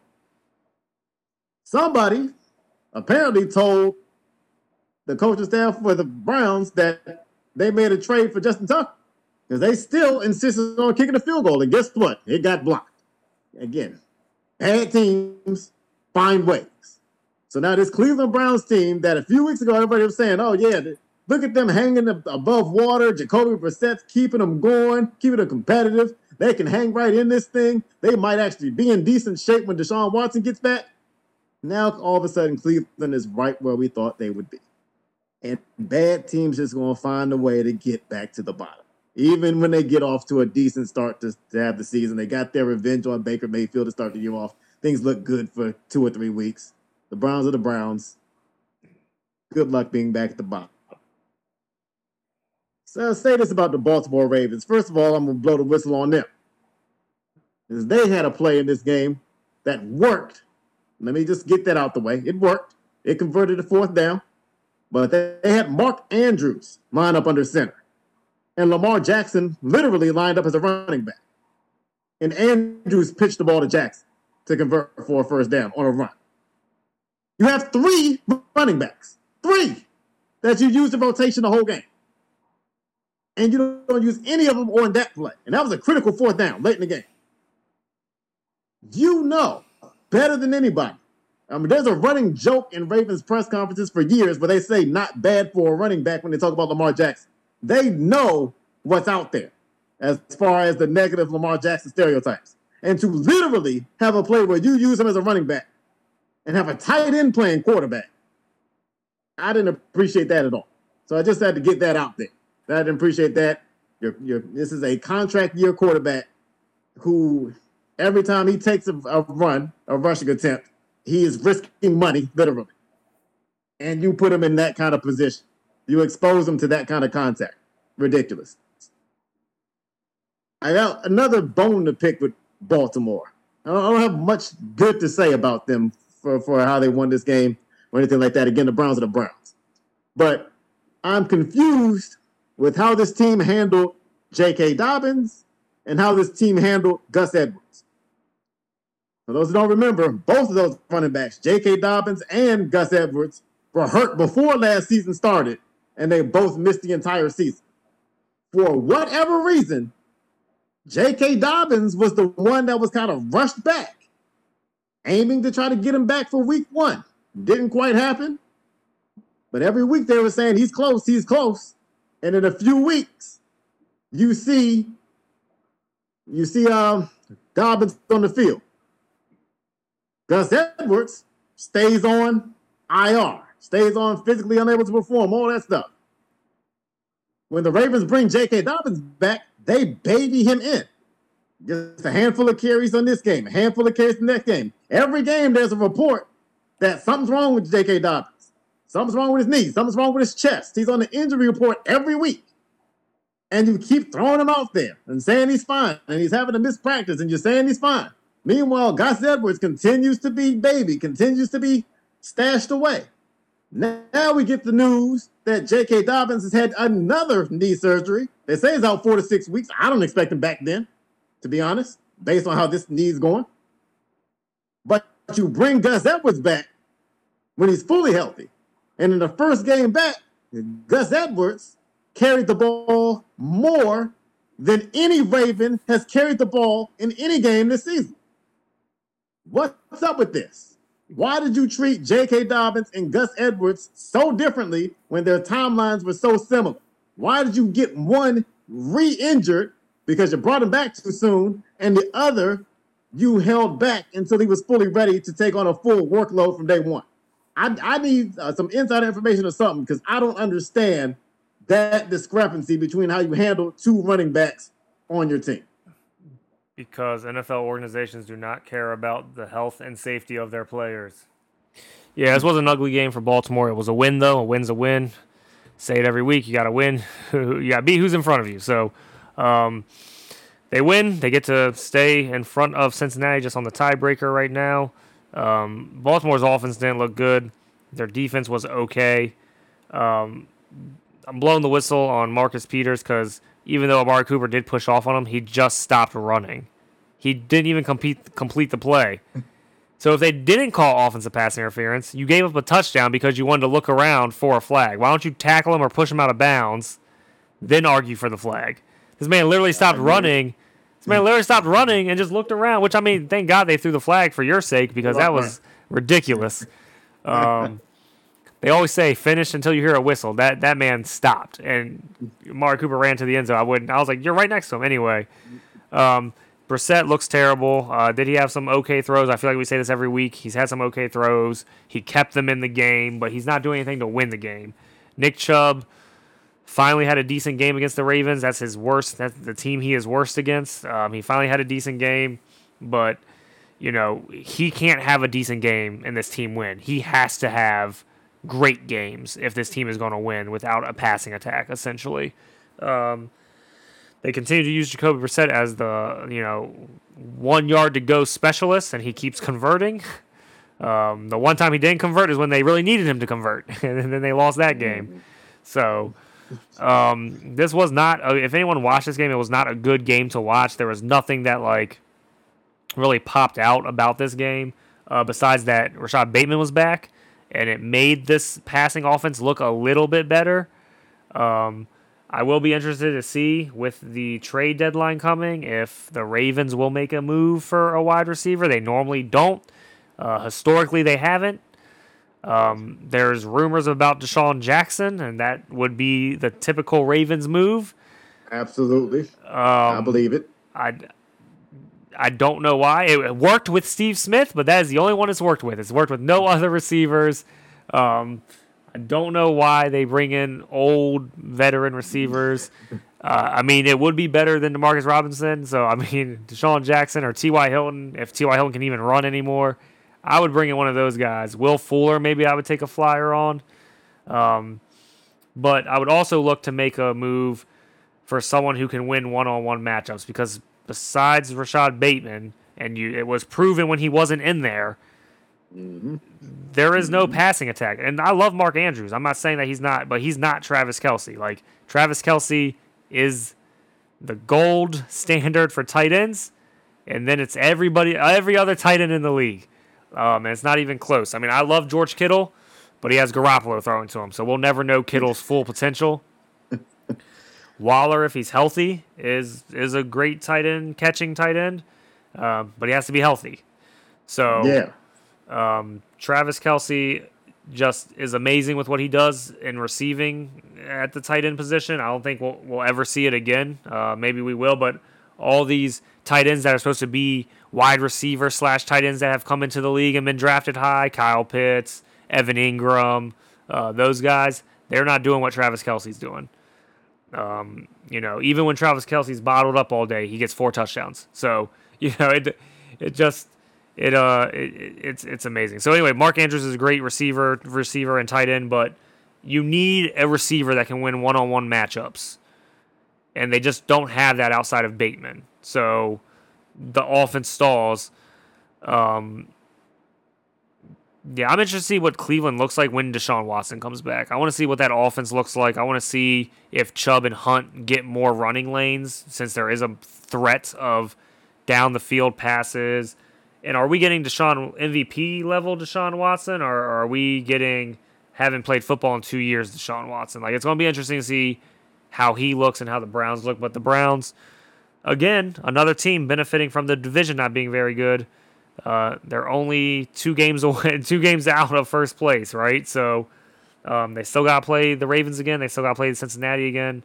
It'll be interesting to see what happens in those games. Need that one. For the Ravens, though, again, it'll be interesting if they make any moves. I don't think they will. Like I said, historically they don't. So I could see them bringing in a Deshaun Watson or T.Y. Hilton, something like that. I don't see them trading for a player, though. But Baltimore escaped this one. Every week, as you've talked about, it's been, will they hold on to this lead? So they held on to this one, and we'll see what happens moving forward with this team. But they got to figure something out on offense. And I 100% agree with you on the J.K. Dobbins, Gus Edwards handling of these injuries. Gus Edwards came back, handled the load, got 2 touchdowns, looked good. Even when J.K. Dobbins was back and got his rushing touchdown, like, it just didn't look like the same explosive, cutting, quick twitch kind of J.K. Dobbins that you're used to seeing in college and his rookie season before the end, like all that stuff. So, I just don't like how that, like you said, played out, since they both got injured in training camp of last year. It wasn't like one was week 14 and one was week 1. It was in this preseason training camp. So, it just doesn't make any sense. All right, moving right along to the New York Jets at Denver Broncos in a game where Russell Wilson did not start. Denver actually had a chance to win this game, even with how bad their offense played, blowing the whistle, Nathaniel Hackett, you bum. Thank you. Denver had a chance to win this game, and their defense, I feel sorry for them. I really do. I feel sorry for Denver's defense. This defense, I don't think, has given up 20 points in any game this season. Raiders game, maybe, but they beat y'all. Anyway, if they have, it's been one game. This defense has played outstanding. And if there was any type of competency on the offensive side of the ball, I'm looking directly at Nathaniel Hackett on this. You were brought in as an offensive-minded coach to make this team better, and you have not. So it's terrible. I do not like it. It doesn't make sense to me. I understand you have Brett Rippon in there. I don't care. This offense just looks terrible. Again, Denver's defense played good enough to win. I feel like we say this every week, and they don't. Moving over to the Jets, that's all I gotta say about Denver. You can talk about Nathaniel Hackett and them. I feel bad for the defense because the defense has ballers on that side, and they're doing everything they can do to win the games. Mm-hmm. Their offense is giving them nothing. Moving over to the Jets. Shout out to the Jets. Let's say a prayer for Breece Hall. Feel sorry for that injury. I think I read today it was a patellar tendon injury.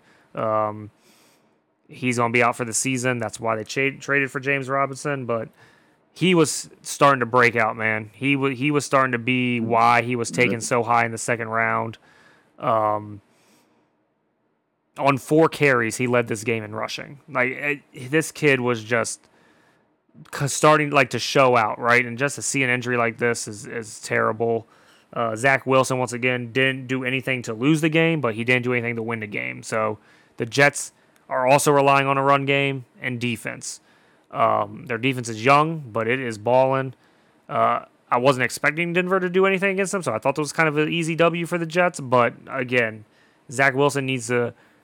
I might put back in Joe Flacco if Zach Wilson's going to look like this. I'm joking. I'm half-heartedly saying that. But that's just to prove my point that Zach Wilson is doing nothing to win these games. And I don't know if this is the type of progression they want to see from him, but I'm worried if I'm a Jets fan, because if you get behind in a game by 2 scores, kind of like the Falcons did against Cincinnati, will you be able to come back? Because you have weapons on that team. So it's just interesting to see their identity moving remember, Saleh was the defensive coordinator for the 49ers. The Jets remind me of like a very young 49er-ish team, right? Like, we're going to rely on our defense and our run game. Quarterback, please don't make mistakes. Just get us out of here. Convert some third downs for us, please. But yeah, that's all I got to say about this game. Jets are 5-2. Didn't see that coming at all. Did not see the Patriots being the worst team in their division. So, now that we've seen the Broncos play without Russell Wilson, I think now it might be safe to talk about what's going on in Denver, because everybody wants to put it on Russell Wilson and say it's 100% his fault. And I'm not here to tell you that Russell Wilson is playing like an MVP or anything like that. I've said at times he looks like somebody older than Tom Brady at times this season. That's just how he's played. That said, we see what this offense looks like when you take the, quote, problem out of the equation. Brett Rypien averaged under 5 yards a pass in this game. How difficult is it to average under 5 yards per pass? Russell Wilson hasn't done that this year. So you're looking at an offense that was even worse without Russell Wilson.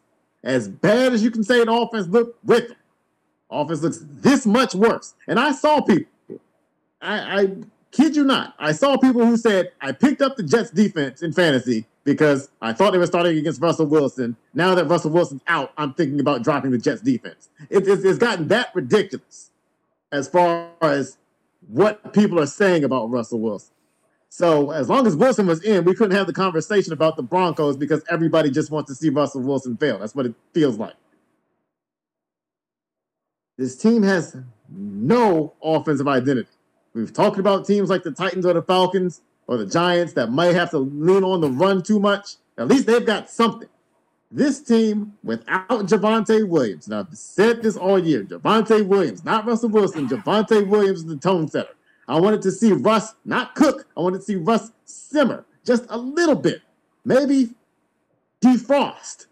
But make Javonte Williams the focal point of this offense. He's gone. You've got nothing. The fact that Latavius Murray has to come into this backfield and basically take it over from day one based on the scraps you have left. And now you have to sign Marlon Mack because you need more scraps in that backfield. This backfield is looking a lot like the Ravens backfield from last year. Just a bunch of names. As a matter of fact, Latavius Murray will be a common denominator between this year's Broncos backfield, last year's Ravens backfield. It's just a bunch of washed up guys there now. The offensive line is hurting. They missed Garrett Bowles. That doesn't help. These receivers aren't doing a thing after the catch. Cortland Sutton has had some nice catches, in traffic, but you're getting almost nothing after the catch. You're getting like one play a game where you're getting yards after the catch. In this game, Jerry Jeudy had that one catch where he got yards after the catch. It's just bad all the way around. This offense sucks. The play calling sucks. And I can say that now because Russell Wilson was not a factor. So we can finally talk honestly about how poor this offense is right now. Now, the one thing Brett Rippon shouldn't have done is there were 2 critical fourth down plays in this game in the fourth quarter. Both of those fourth downs, he took deep shots at Ahmad Gardner's side. Why? I mean, it's like how I said with Trayvon Diggs earlier. There are certain guys, why are you testing them? And furthermore, why are you testing them with who you're testing them with? With the game on the line, I'm not throwing a 50-50 ball to KJ Hamler with Ahmad Gardner on. I'm just not going to do that. That's a mismatch. Why? Why on fourth down? If you want to do that on second down, fine. Ahmad Gardner leads the league as a rookie, leads the league in pass defenses. That means he's not just sticking to his man. He's sticking to his man and getting his hands on the football. Find somebody else to throw at. And I know DJ Reed is having an underrated season on the other side. He doesn't have a nickname that's cool, so people ain't talking about DJ Reed as much, but he's having a nice season. So I'm not saying that he's some scrub, but I'm saying that Gardner guy, don't keep messing with Sauce unless you got somebody elite to mess with him with. And the Broncos don't. We just had to throw that out there. Now with that piece out of the way, we get to the Jets, and I'm almost saddened by the Breece Hall situation because this is somebody who, early in the season wasn't much of a factor, wasn't getting the ball much. He was playing well, just not getting the ball much. I thought that's how his season would go. Then he got unleashed the moment they put Zach Wilson back in the lineup. For whatever reason, they aired it out with Joe Flacco. When Zach Wilson got back, all of a sudden, Breece Hall became the identity of this offense. And you lose him. And it's just a shame to see because you saw the explosion. The touchdown he scored this game, he just flew past the entire defense. It just felt like every week, Breece Hall just looked stronger and faster than the week before. It was just real fun to see how quickly he was ascending. And to see him go down on a day where, like Patrick said, he led the game in rushing with 4 carries. What would have happened in this game had he got 20 carries? He could have had a day for the ages. And to see him go down and to see his season end when he was certainly on an offensive rookie of the year type of pace, it was just unfortunate to see. Now we look at Zach Wilson. And again, I just don't understand the dichotomy between the play calling when Flacco was quarterbacking versus the play calling when Wilson was quarterback. When you had the over-the-hill Flacco in, you made this a pass-happy team. Early in the season, we were talking about the emergence of Garrett Wilson and how this offense was throwing the ball and how Joe Flacco was among the league leaders in passing yards. Most overrated stat in sports, but gives an idea to how much the Jets were throwing the football.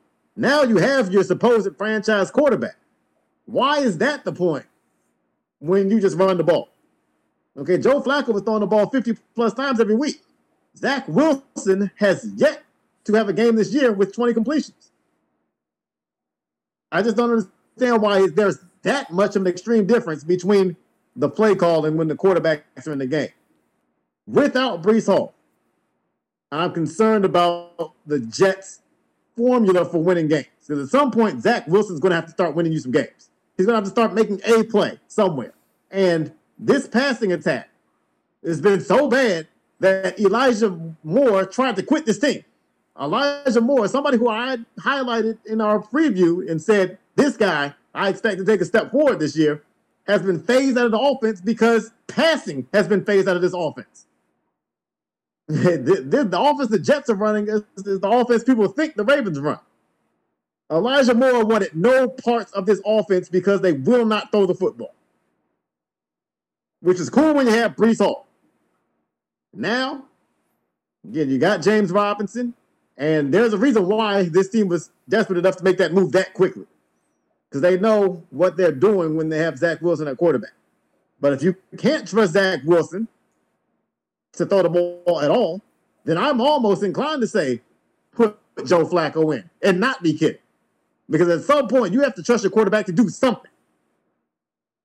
And when you look at the way this defense is playing, and when you look at the way they're running the football, at least while Breece Hall was in there, and you also consider the fact that you lose Elijah Vera Tucker in this game, that's a big loss as well.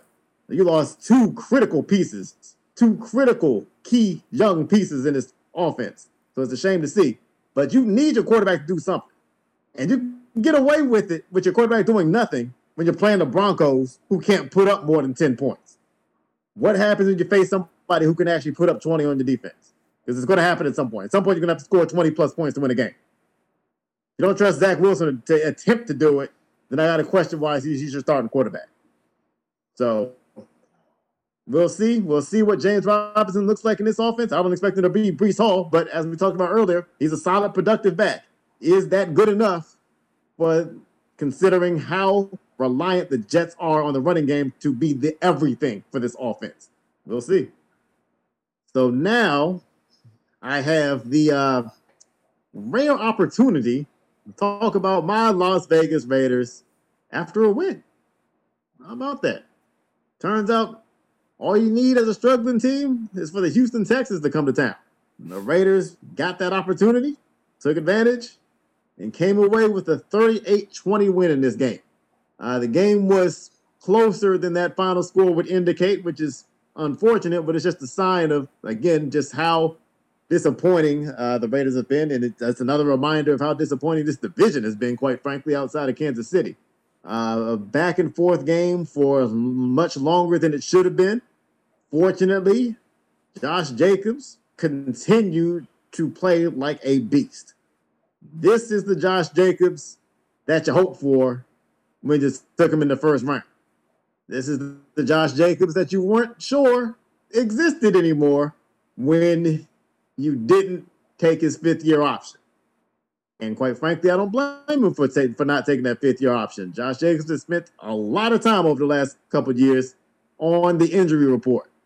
And we've seen sporadic production, but it hasn't been consistent. But these last three games, he's over 140 yards rushing in each game. He's got 6 touchdowns in the last 3 games. He has been the offense. You paid all that money to Derek Carr. You paid all that money, gave up all those assets to get Devontae Adams to become a team that just runs the ball. Thanks. Appreciate that.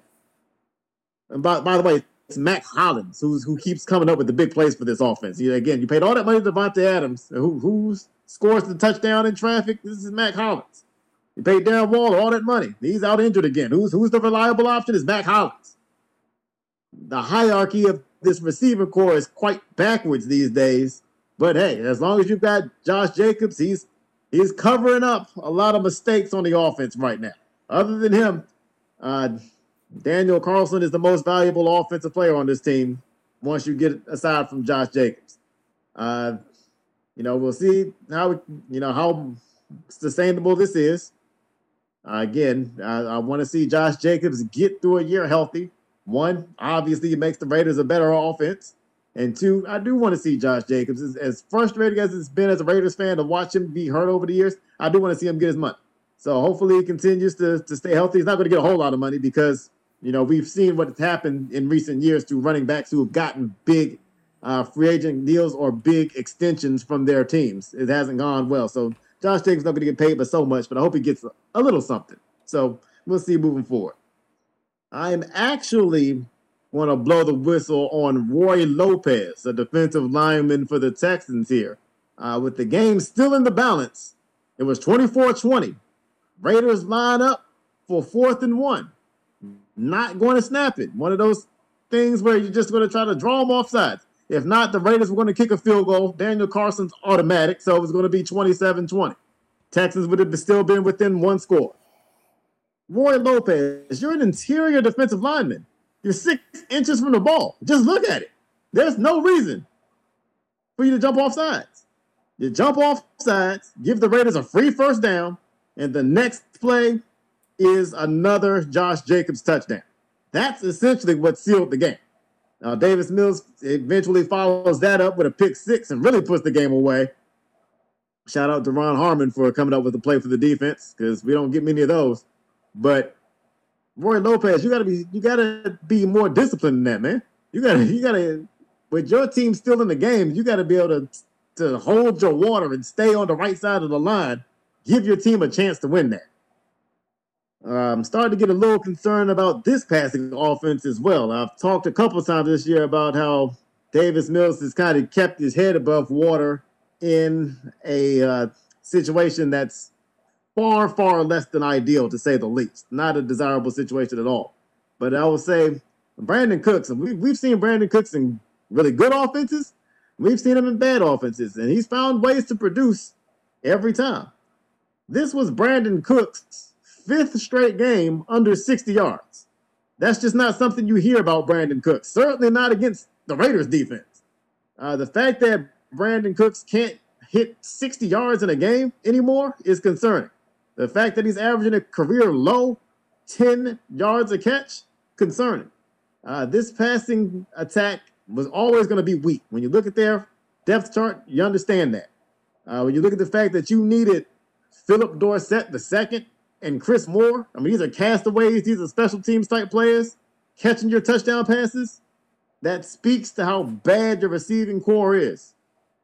But you still got to find a way to get Brandin Cooks involved. You got to at least be able to do that much. And so this Texans team is going nowhere fast. Not a surprise. Probably a favorite right now to be the team that gets the number 1 overall pick.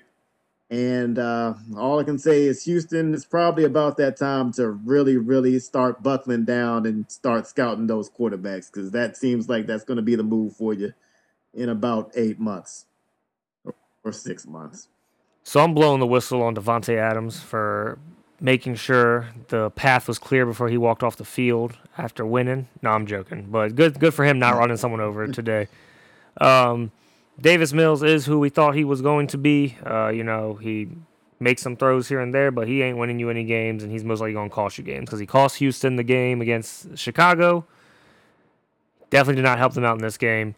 Josh Jacobs, beast. Glad he fell to 5th and 6th rounds in all my fantasy drafts. He is winning me lots of weeks and leagues right now. Davante Adams had almost 100 yards receiving, but again, it was Mac Hollins that made the nice catch in traffic to get a touchdown. Hunter Renfrow hasn't really been heard of in this offense this year, which is weird, especially with Waller being hurt. And I know Renfrow was out because of a concussion for a week or two there, but even when he was, everyone was blaming him for Davante Adams running into him, but on those routes, Davante needs to take it further out, and that was actually Davante's fault at the end of that game for running into Hunter. But anyway, it's just weird that he had 100 catches last year and 1,000 yards receiving. Now Derek Carr acts like he doesn't exist. It's just a very weird thing to see. And it may be Josh McDaniels. Maybe it's his offense. I don't know, but because it is 2 different regimes in there now. But I don't think you can't have Derwin James and other people in the league that are the best at their position or one of the best saying that this guy is one of the best route runners in the league, and you want to tell me he's not getting open? You want to tell me there's no place for him to run? It's just a weird thing happening there. We all expected Derek Carr to quote unquote take the lead now that he has a number 1 wide receiver. He hasn't had receivers his whole career besides Amari Cooper early on, and he has not looked good. Luckily, Houston's a bad team. Las Vegas gets a nice win. The pick 6 sealed it for sure. But I'm still not sold on Josh McDaniels being the head coach here. He didn't have when he was going to leave to be the Colts head coach and then he backed out of it, that said a lot about him, I think, in my opinion. And now that he's with Vegas, I don't know, man. Some people are just better suited to be coordinators. Like I've said that before. There's just some guys who are not cut out to be head coaches. Nathaniel Hackett. We'll see. Vegas has had some really close calls with some really good teams. I think they personally should have beaten the Chiefs. We won't talk about that game though. But yeah, so we'll see going forward. They're in a tough division. The Chargers lost though, lucky for them. And so, they're and the Broncos are terrible. So, there's hope in the Vegas locker room, but we'll see what happens. It is only week 7. I don't want to jump the gun yet. This NFL season has been weird, and there's lots of mediocre / bad teams. So, besides the Bills and the Chiefs, I don't think the AFC really has anyone. I'm still not sold on the Jets at 5-2, right? I don't know. That's just me personally. So there's still some room, some wiggle room within the AFC. AFC South is probably only sending one team to the playoffs. So there's going to be AFC North right now might only send one team to the playoffs, right? So you just don't know. Like there's lots of wiggle room in the AFC, just like there is in the NFC this year. Moving on to a shocking result for me, Seattle beating the Chargers 37-23. I said this tongue-in-cheek in the preseason as the Chargers were ranked number 1 in my preseason power rankings, and I said that because I said if Justin Herbert is what every analyst on TV makes him out to be, they'll be the best team in the NFL. Granted, Keenan Allen has been injured with a hamstring for what seems like 12 years. This guy has not healed from it. But even saying that, if Justin Herbert was as good as everyone says he is, they should be winning these types of games. Now, the defense gave up 37 points, and Kenneth Walker decided to go nuts at the end of the game. But your leading receiver cannot be Austin Eckler. I love Eckler. I think he's a good back to have some receiving. He can't be your leading receiver if you want to win the game. So, shout out to Geno Smith, and really shout out to the Seattle defense, because the offense was carrying this team weeks 2 through 4. In the last 3 weeks, the defense has really been stepping it up. Again, Seattle scored 37 points, but those were 2 big Kenneth Walker runs near the end of the game. The defense really... And you know what? DK got hurt in this game, DK Metcalf. So it's going to be interesting to see how Geno reacts to that, because if people want to tell you Russell Wilson sucks and he had good receivers to throw to, I agree. I'm not saying he sucks. I'm saying DK Metcalf and Tyler Lockett are 2 really good receivers. So it's going to be interesting to see what happens with DK Metcalf going down. Marquise Goodwin's not going to ball out every day. Yeah, blowing the whistle on Brandon Staley. I hate your 4th down going for it. They never make any sense. I don't know the time and situation of the game. I just don't understand. You got stuffed on it. It was a terrible play call for it. The 4th and 1. If Justin Herbert's your guy, why does he not have the ball in his hands to make something happen on a 4th and 1? Brandon Staley just, again, I feel like if someone else was coaching this team, he'd be on the hot seat. They'd be talking about firing him.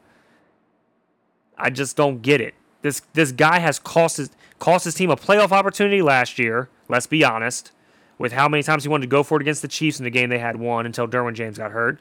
Then the last game against Las Vegas cost his team the playoff opportunity last year, and it looks like he's going to cost them one again this year. They just look terrible. He's making terrible coaching decisions.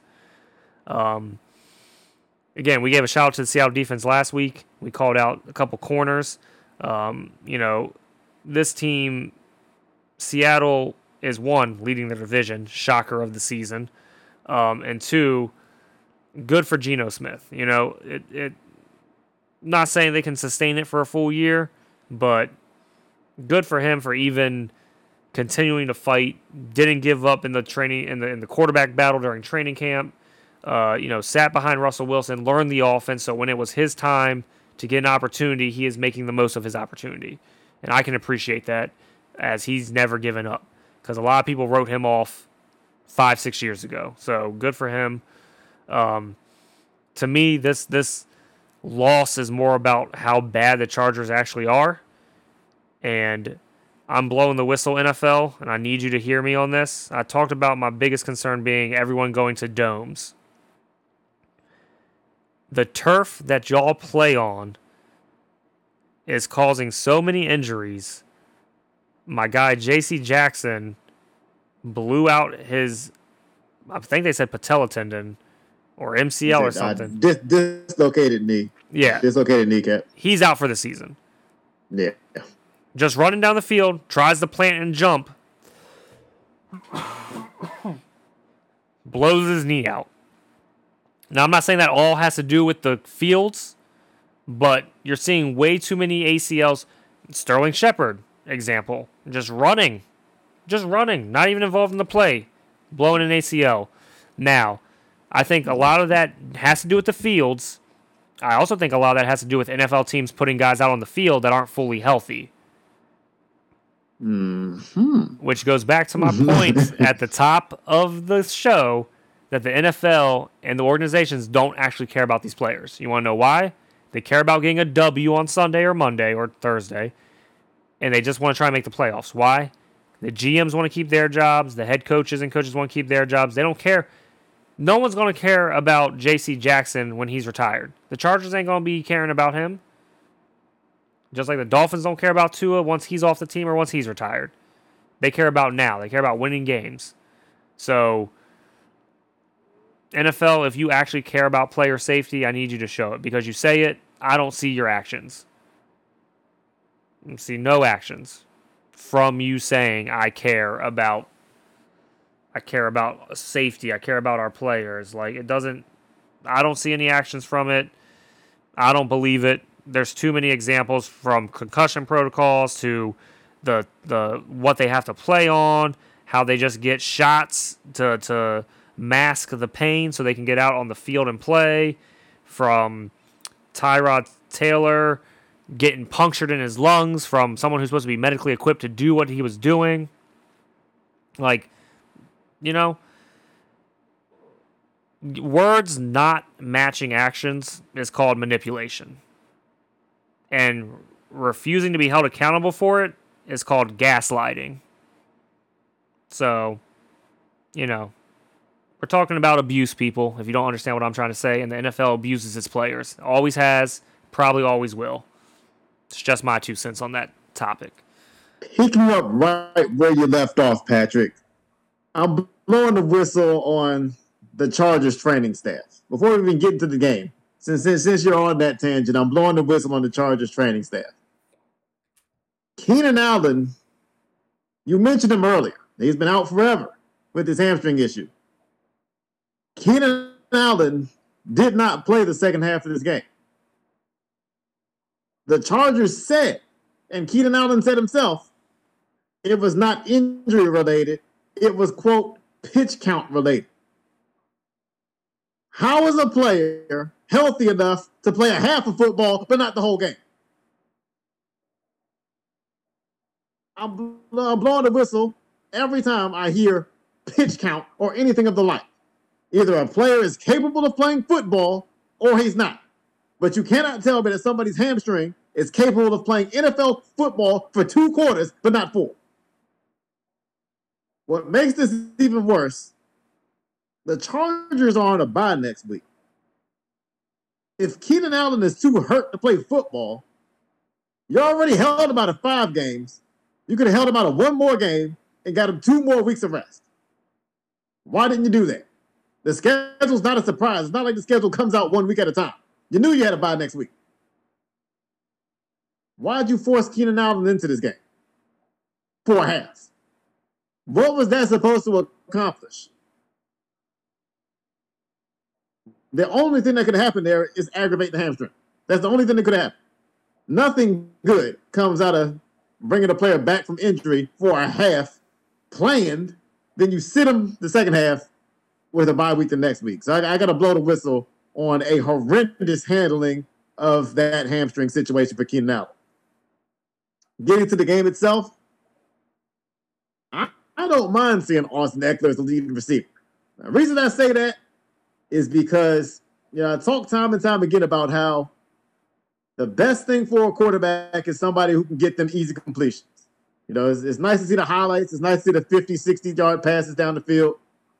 What pads these stats for quarterbacks is short passes that turn to touchdowns. Short passes that get all kinds of yak. So with that said, Austin Ekeler gives this team the easiest passes. So I don't mind him being a lead receiver. I've said pretty much every week this season, good things happen when Austin Ekeler touches the ball. He's the most important player in this offense, even more important than Justin Herbert. Austin Ekeler scored 2 touchdowns in this game. Austin Ekeler has 8 touchdowns in his last 4 games. So the 2 touchdowns he had today, that's what he's been averaging for the last month, 2 touchdowns a game. Get him the ball. This offense is not about Justin Herbert. It is about Austin Ekeler. Justin Herbert's not stepping up, people. And I don't like the idea necessarily of the clock ticking, quote unquote, on a player in his third year, but I can't help but to think back to what I was hearing about Lamar Jackson in his second year. And I've said this before, but I'll repeat it. Lamar Jackson in his second year. Now, his first year, he turned a 4-5 team around and got the Ravens to the playoffs. They lost in the first round. Lamar Jackson was fumbling the ball all over the place.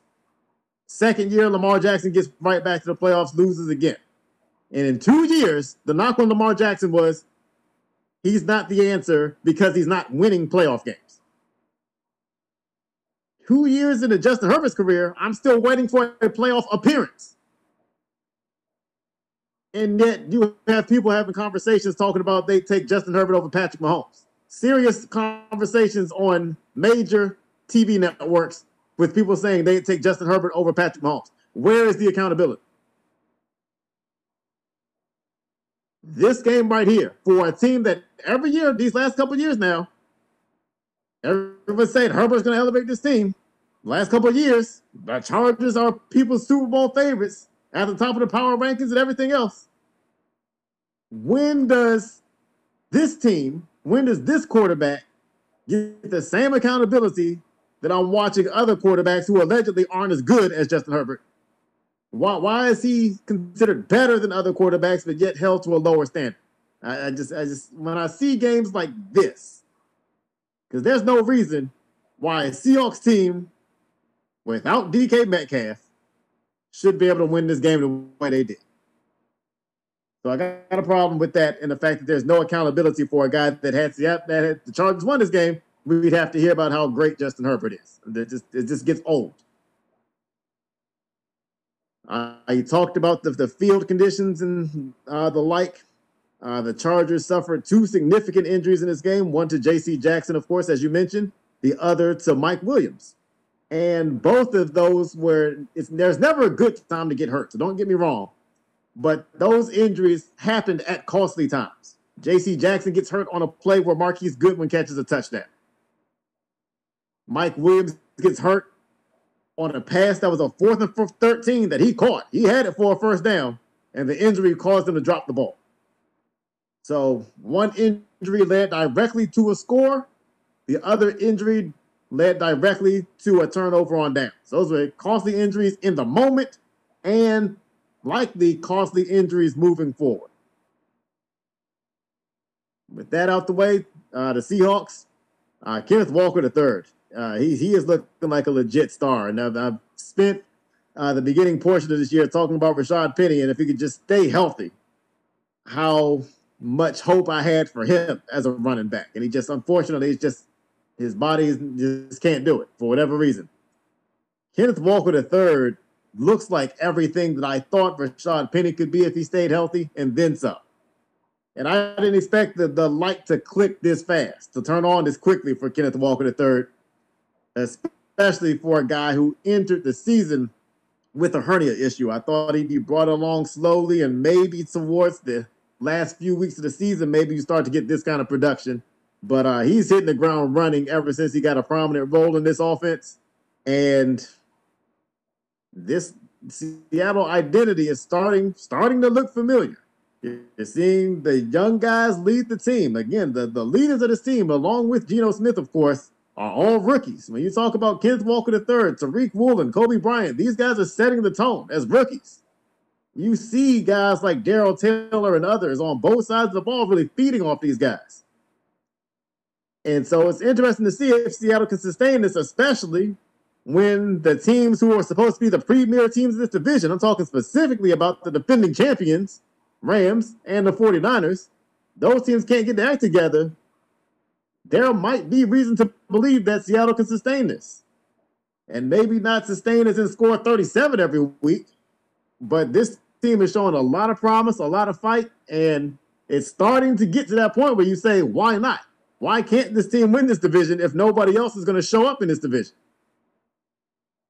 DK Metcalf, you hate to see him get hurt in this game. When he got carted off, I honestly, not even joking, I honestly hoped that it was another bathroom situation for DK Metcalf. But it turns out that he got injured in this game as well. Marquise Goodwin stepped up beautifully. Talking about the touchdown he caught on the J.C. Jackson injury play. That was one of 2 touchdowns caught by Goodwin. So he did a brilliant job of stepping up in this game and using that speed. It's amazing because it feels like Marquise Goodwin's been around for a long time, and yet he still has that world class speed. He still has one of my favorite end zone celebrations with doing the long jump. He still looks like an Olympic level athlete. But my question moving forward is if Metcalf is going to be out for any period of time, who continues to fill that void? Who continues to be the big physical presence in the passing game? Because when you have Tyler Lockett and Marquise Goodwin, you're talking about two speedsters, two big play guys, but both undersized guys. So do they have somebody who can step in and fill that big physical, big target role? Does Noah Fant finally get a consistent role in this offense? Do they start looking at the tight ends a little more? I want to see if this team changes its philosophy. And next week, we're talking Giants, Seahawks. That's going to be an interesting game because we have two teams that had no expectations going into the season. And all of a sudden, this game has way more implications than I thought it would have a month ago. And it's going to be interesting. Seattle's going to be home. Can they defend that? Can they find a way to win that game? If Seattle can beat the Giants, and you're asking a lot as far as the travel goes for the Giants, because the Giants, they not too long ago had to go to London, then you had to go down to Jacksonville, now you got to go all the way to Seattle. A lot of travel, a lot of miles on the Giants lately from a traveling perspective. Does that catch up to them in this point? Again, is the 12th man back? Because it was kind of looked like it was kind of gone for a little while, but they've got reason to believe again in Seattle. So that's going to be a very interesting game to watch next week. It'll be interesting to see who's available for that from that game from an injury perspective. But yeah, keep your eye on Giants Seahawks next week. Like I said, the Chargers on a bye next week. It's a well-timed bye because they got some things to figure out. They got some guys to try to get healthy, and they need to figure out what they're doing, what their identity is, and what their training staff is doing. The next game we're going to get into is the Kansas City Chiefs and the San Francisco 49ers. There's good news and bad news for the 49ers in this game. The good news for the 49ers is they scored the first 10 points in this game. The bad news is the rest of the game happened. I don't know what was up with the 49ers defense. And I know because we talked about the last couple of weeks about how the 49ers defense is shorthanded. We talked about how they weren't able to handle the Falcons run game last week. They got, out physical, so to speak. And, the lack of depth in their defense is starting to show up. And it's one thing to get pushed around because you don't have the depth or you don't have your main guys. What was confusing for me in this game is it was like they didn't have a scouting report. I'll tell it to the 49ers now, but it's a little too late. Mecole Hardman Jr. is a gadget player. Mecole Hardman Jr., when he comes in the game, he's normally going to get the ball via a sweep or one of those stupid drop passes that shouldn't count as a pass. That's how he gets the ball. That's how he gets involved in the offense. The Chiefs ran that a few times. And every time they ran it, San Francisco looked completely caught off guard. Every time they ran it, they let Hardman get to the edge, and before they knew it, he was in the end zone. Mecole Hardman got 3 touchdowns in this game, basically doing the same thing 3 times. And I just couldn't believe that the 49ers couldn't make an adjustment to that. That wasn't about lack of depth or missing guys in the secondary or anything. That just seemed to be a complete lack of awareness from San Francisco. And I don't know if at some point they just quit in this game or what, but it was just disturbing to see for a team that's supposed to have a strong defensive identity. I'm a big fan of DeMeco Ryans as a defensive coordinator. I just don't know what this team was doing defensively. They just didn't seem like they had a clue on how to stop Mecole Hardman sweeps. And if you can't stop those, you can forget it against Kansas City. For me, I was encouraged to see Juju Smith-Schuster. That's somebody who I had high hopes for this year. Very high hopes for Smith-Schuster. And he's been mostly quiet this year. Last couple games, he started to go off a little bit, find his stride. He started to be that big play guy that we saw way back in his rookie year, way back when he was teamed up with Antonio Brown. I've been waiting for Smith-Schuster for a long time to prove that he can be a number 1 receiver in a legitimate offense. We have not seen that to date. But these last couple games, he has 237 total receiving yards, and he's averaging almost 20 yards a catch over the last couple games. This is the guy I wanted to see in this offense. You have Patrick Mahomes. You're not being held back by an over-the-hill Ben Roethlisberger anymore. You're in an offense that has other okay receivers, just good enough to draw enough attention away. And by the way, you've got Travis Kelce, so you know you're not the true focal point of the defense. You should be able to take advantage of this and be the big play guy we saw years ago. Smith-Schuster looked faster in this game. He looked more confident in this game. He looked like he belongs in this offense, something he has not looked like earlier in the season. So I want to see, can he keep this up? He's got great momentum going into the Chiefs bye week. That is the main guy that I'm going to have my eye on moving forward to see, can you keep this up? Can you prove that you are and you belong as a wide receiver one in this league? This was Kansas City's third game this year with 40 points or more. Just a reminder for anyone who said that this offense would completely fall apart without Tyreek Hill. I feel like I have to give a weekly reminder of that because there's certain things that are just asinine that people say, and they need to be held accountable for it. The same way they want to hold us accountable for the things that we say on the show. The one thing that I was concerned about is there was another Sky Moore muffed punt. Sky Moore is way down on the receiver depth chart. He was supposed to be a sleeper this year, kind of a rookie that could come back and have an impact on the offense right away. You're not doing that. You have one job right now. Your one job is to be able to field punts. You're failing at it.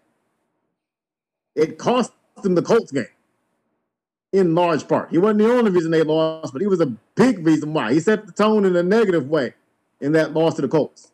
It didn't cost them in this game, but Sky Moore either has to take this bye week to learn how to catch punts or no longer be the punt return. That's a weakness right now for Kansas City, and it shouldn't be. Give Frank Clark a quick shout out. He got a sack for a safety in this game, and he beat Trent Williams in a way that I don't see Trent Williams get beat.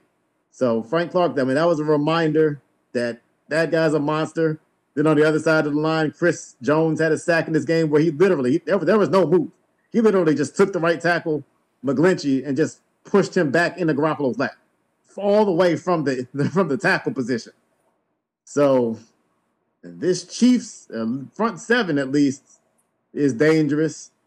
They need to get healthy in the secondary. Those back-end players are going to have to grow up in a hurry. They're inexperienced largely. They made some plays in this game. Joshua Williams made a big play in this game. Again, a guy who was picked on a week before.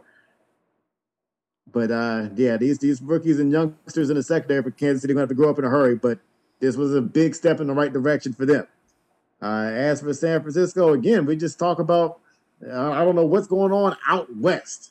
But out of the 8 teams out west, I'm talking NFC and AFC, the Chiefs are doing what they're supposed to do. The Seahawks are a pleasant surprise. Where is everybody else? I mean, you're welcome to join the season whenever you want. I mean, the 49ers, at least they have the injury concerns on defense, and they can point to that for part of it. But, you know, we kept hearing Jimmy Garoppolo's the key. We kept hearing he makes this team more dangerous. This team is a bigger threat now that Trey Lance is hurt. That narrative was around week 2, week 3. Where's that narrative right now? This team doesn't look more dangerous with Jimmy Garoppolo to me right now. And Jimmy Garoppolo has got a history of, again, winning games. I talked about this with the comparison to Taylor Heineke. He wins games even when he does things that are losing type things. But he's been a galvanizer in that locker room with that team. How long does that last with these subpar performances? When you have plenty of weapons around you. Now you have Christian McCaffrey. And McCaffrey seemed to fit in seamlessly. He didn't get a full workload, but when he was in there, he had some nice runs where he was carping and getting 8-10 yards at a time.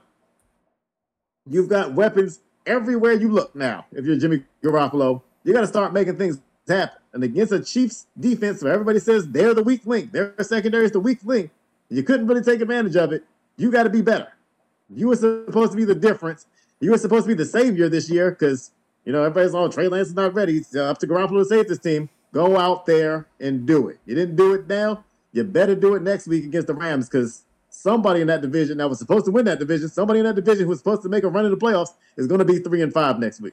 San Francisco 49er fans, I'm going to hit you with a little Aaron Rodgers. Relax. Y'all got lots of injuries. If y'all can get healthy, and I think if you get a 5 seed, 6 seed, 7 seed into the playoffs, no one's going to want to see you in the playoffs if you're healthy. It's Jimmy Garoppolo's proven that he can get y'all to a championship game, get you to a Super Bowl. Again, not saying that he is the reason you're getting to those games, but he's proven that he can hold on to the ball, not make costly mistakes when the games matter. This game, though, Christian McCaffrey was in the building for like 2 days. There really was no game plan for him yet. I know they said he was on the plane reading the playbook and blah, blah, blah. I don't care. It's gonna take a few weeks for him to get acclimated. He's a great player if he's healthy. You can tell him to go run and catch the ball. People can do that, but I'm just saying, until he can actually get into the scheme, just give it some time. Kansas City is one of the best teams in the NFL. So, can't be too mad about this result.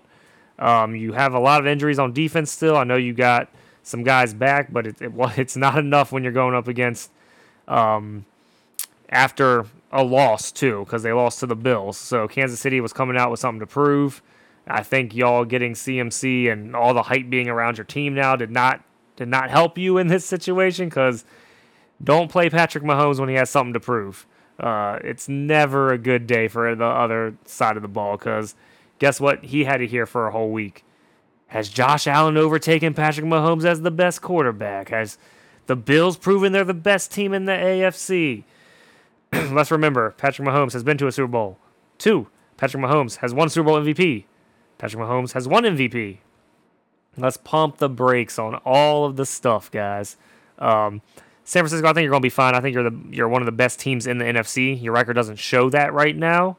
I think and this is a big if, because the NFL is all about health and how you guys can play together. I think if your team can get healthy, especially on that defensive side, because that is your strongest side, even though your offensive side, if you had a different quarterback, in my opinion, has amazing playmakers. I need Kyle Shanahan or whoever's calling that offense, because it kind of looks like the coach that's down in Miami right now is the mastermind behind that offense. Let's just be real. Kyle Shanahan, I need you to stop being so passive on passing. Now, I understand your bread and butter has been your run game, your coaching career, but you have George Kittle, you have Brandon Ayuk, you have Debo, and now you have CMC. So there's literally no excuses as to why you're not pushing the ball down the field.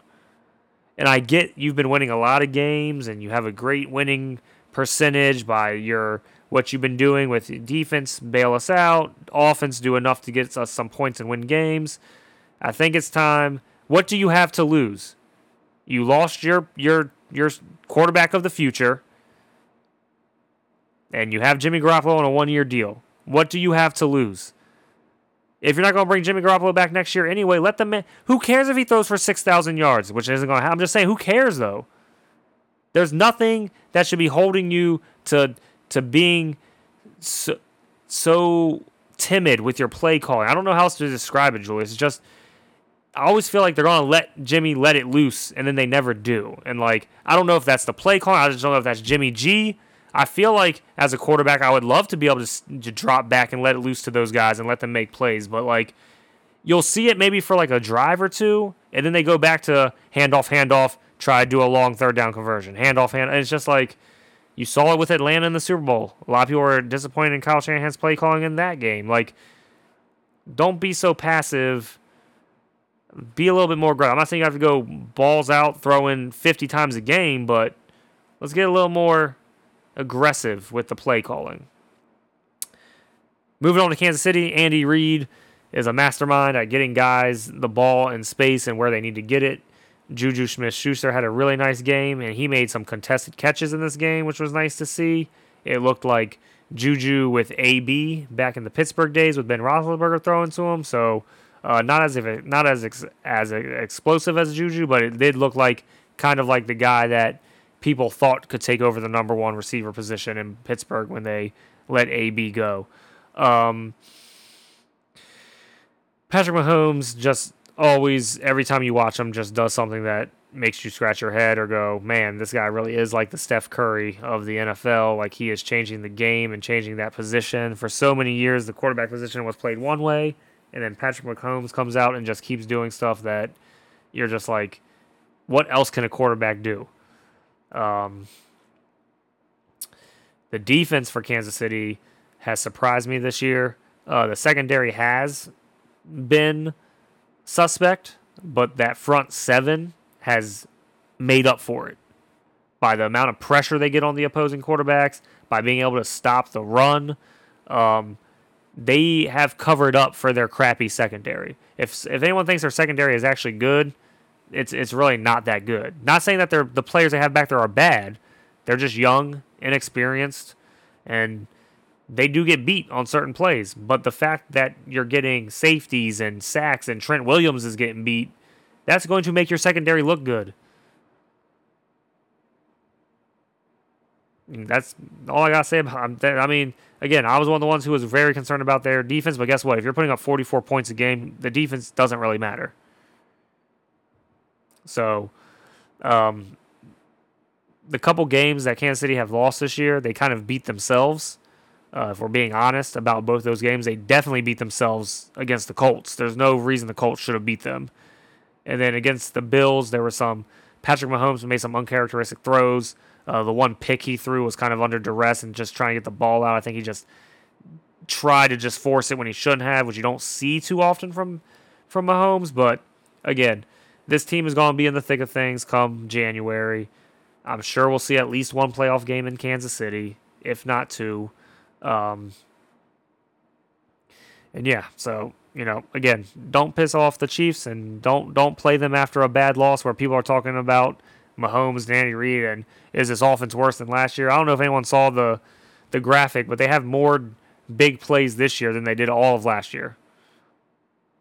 So, just to give you a little context about all this, Tyreek Hill is going to stop the big plays on this team. As Julius and I talked about in our preseason episode, Tyreek Hill is lightning in a bottle.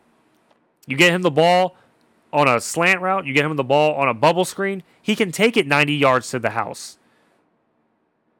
All of his routes were not fly routes. I don't know what y'all were watching. Y'all must have just seen, like, Patrick Mahomes does a lot of scrambling around too, and that's how Tyreek Hill would do, like, these routes where he would run like an out route, then cut it back to the inside and pop it up, and Mahomes would just have 15 seconds to throw it to him. But those were not designed routes. A lot of their routes were backyard football, broken down plays type routes. And Tyreek Hill is just a great receiver. You have a great receiver and a great quarterback, those things are going to happen. Look at what's happening down in Miami. He had Skyler, whatever his name is, thrown to him, and he still went for 150 yards. Like, he's just a great player. So, again, I don't know what y'all were watching, but it wasn't all fly routes with Tyreek Hill. Moving on to the Sunday night game, it was Pittsburgh Steelers at the Miami Dolphins. I'm blowing the whistle on Tua himself. Yep. Listen, Tua, I know you did not call the quarterback sweep. I know you didn't, but I need you to not run headfirst into people. Look, I get it. You're competitive. You want to be on the field. You don't need to prove that you're a man to me. You're good. Like, just slide. Just slide. There was too many headfirst challenges on run plays by Tua for my liking. Yeah. Absolutely. People might say he was cleared by the doctors and you're not a doctor and stop trying to be a Monday morning doctor. I'm not trying to be a doctor. I don't care what y'all think my credentials are. I'm a human being. I saw some dude lock up, reminded me of Javid Best. For those of you who don't know who Javid Best is, it's because his career was ruined by concussions.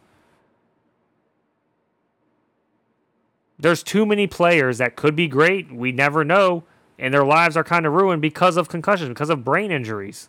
Don't understand what people think about that. I picked the Dolphins to do good this year. I picked Tua to have a breakout season. If anyone wants to see Tua do good, it's me. But I also want to see this man be able to live past 45 years old. I want to see him be able to do whatever he wants to do after his NFL days are over. That's just being a compassionate human being. If y'all don't understand that, that's not my problem. That's on y'all. I'm not trying to be a doctor. He got cleared to play. I'm fine with him playing. I'm not saying that. I'm not saying the doctors aren't doing their jobs. I think they went overboard because of what happened on that Thursday night game. I think they were like, if Tua plays, we're going to show that 37 people independently checked him out from the NFL and cleared him. And that's pretty much what happened. I want the NFL, because their concussion protocol is garbage and they don't care about their players, I want them to be consistent. You know how many offensive and defensive linemen I've seen get up, shake their heads, kind of stumble back to the huddles and they don't get pulled out by the people who are supposed to be checking for concussions? Did y'all see when T. Higgins got blown up in the face and they let him back on the field? In that Jets-Cincinnati game? So that was a few weeks ago. I'm just saying, I see way too many. Yeah, what about that hit from the Dallas dude where he slammed the guy pretty much on his head, did like a suplex? They didn't pull him out of the game and say, let me check your head out. And guess what? That was 1,000 times worse than the Tom Brady hit, and Tom Brady got roughed in the passer. So I'm just saying, for me, I like consistency. I don't like, oh, it's a quarterback, you can't touch him. No, this person has a helmet and pads on. They're playing football. This is what they signed up for. If you want low hits to be out of the game, I'm fine with that. Let's stop letting people destroy people's knees. Okay, let's take it out for everybody. You're not supposed to be able to block low? How many missed calls do they not call on people chopping at the knees these days? That's why Kayvon Thibodeau had to sit a few weeks. Did anybody see him hawk down Travis Etienne on that play? Beast. So I'm just saying, I need consistency. That's what I am. That's who I am. I need consistency. If it's unnecessary roughness for someone to slam somebody, then everyone who slams somebody should get unnecessary roughness. If it's not, then it's not. I personally don't think that play was unnecessary roughness on Dallas, but I know a lot of people who did. Again, because the NFL's not consistent. They're all over the place with all their rulings. How many running backs lower their head to truck someone and they literally hit their helmet to helmet? That's supposed to be an automatic, come out of the game, let me look at you, see if you have a concussion. How many running backs just run back to the huddle and just play a play? I'm just saying that there's no consistency. And I'm not saying that that's right or wrong. Someone should be able to run over somebody. But if you're telling me that if two helmets collide with each other, you're supposed to check the person out, then do it.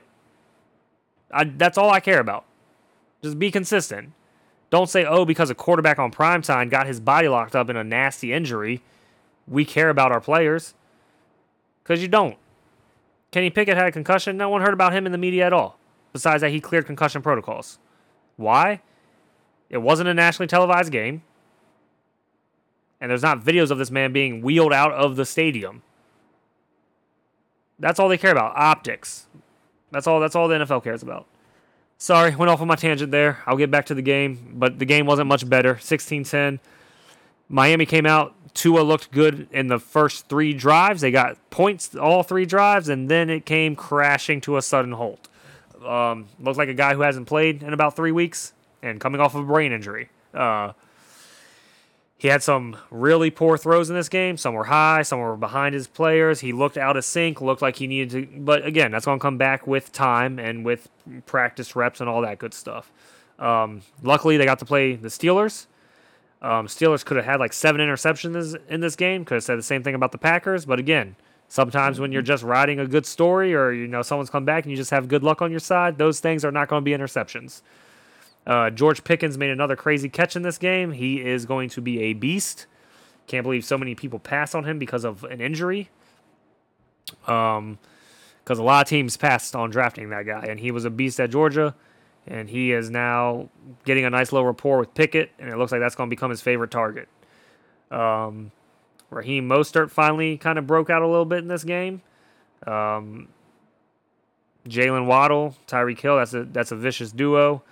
Tua couldn't really do much, like I said, after those first 3 drives, but those guys, they just look better when Tua's on the field. The whole offense just looks better. Even Sherfield, like you said, you just tell when someone commands an offense, and Tua does that with Miami's offense. It's just the offense, even though they kind of sputtered after those first 3 drives, like at least it still looked like a team that believed they would convert on a 3rd and 11. A team that believed they got the ball, they might go and get some points. Again, this was a good game for him to come back. It was against a team that's not playing very well. The defense hasn't been playing that well. There's a lot of injuries on that side of the ball. Pittsburgh squandered a lot of opportunities in this game. They could have won this game easily because of the way Miami was playing.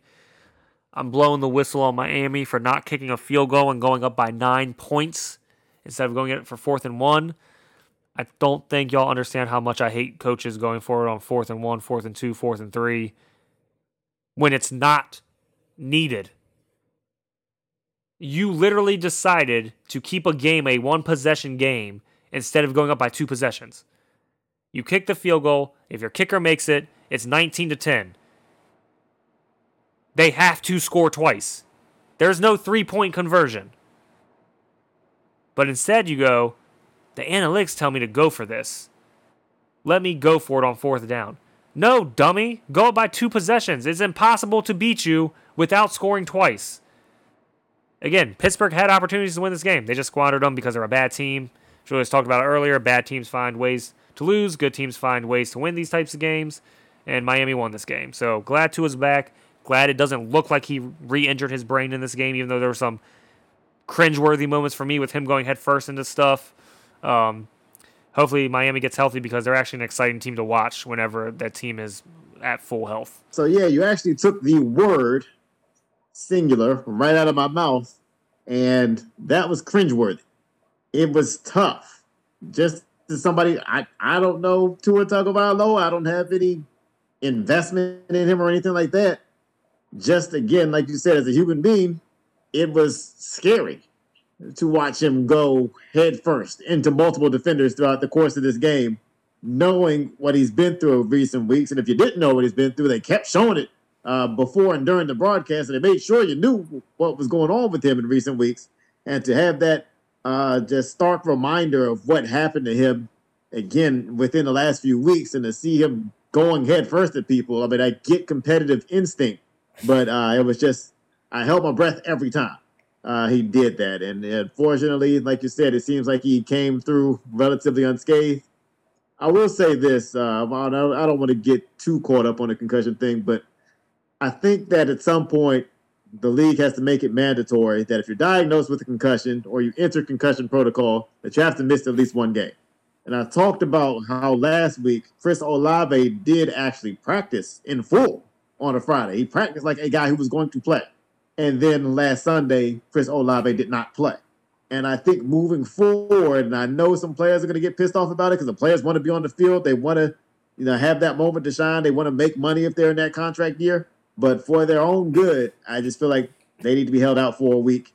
Kenny Pickett played in this game after being concussed last week, did not miss a game. I think we're at a point now where it should be mandatory because the teams aren't going to protect these players. The players aren't going to protect themselves. Somebody has to step in. Some neutral party has to step in and say, you know what?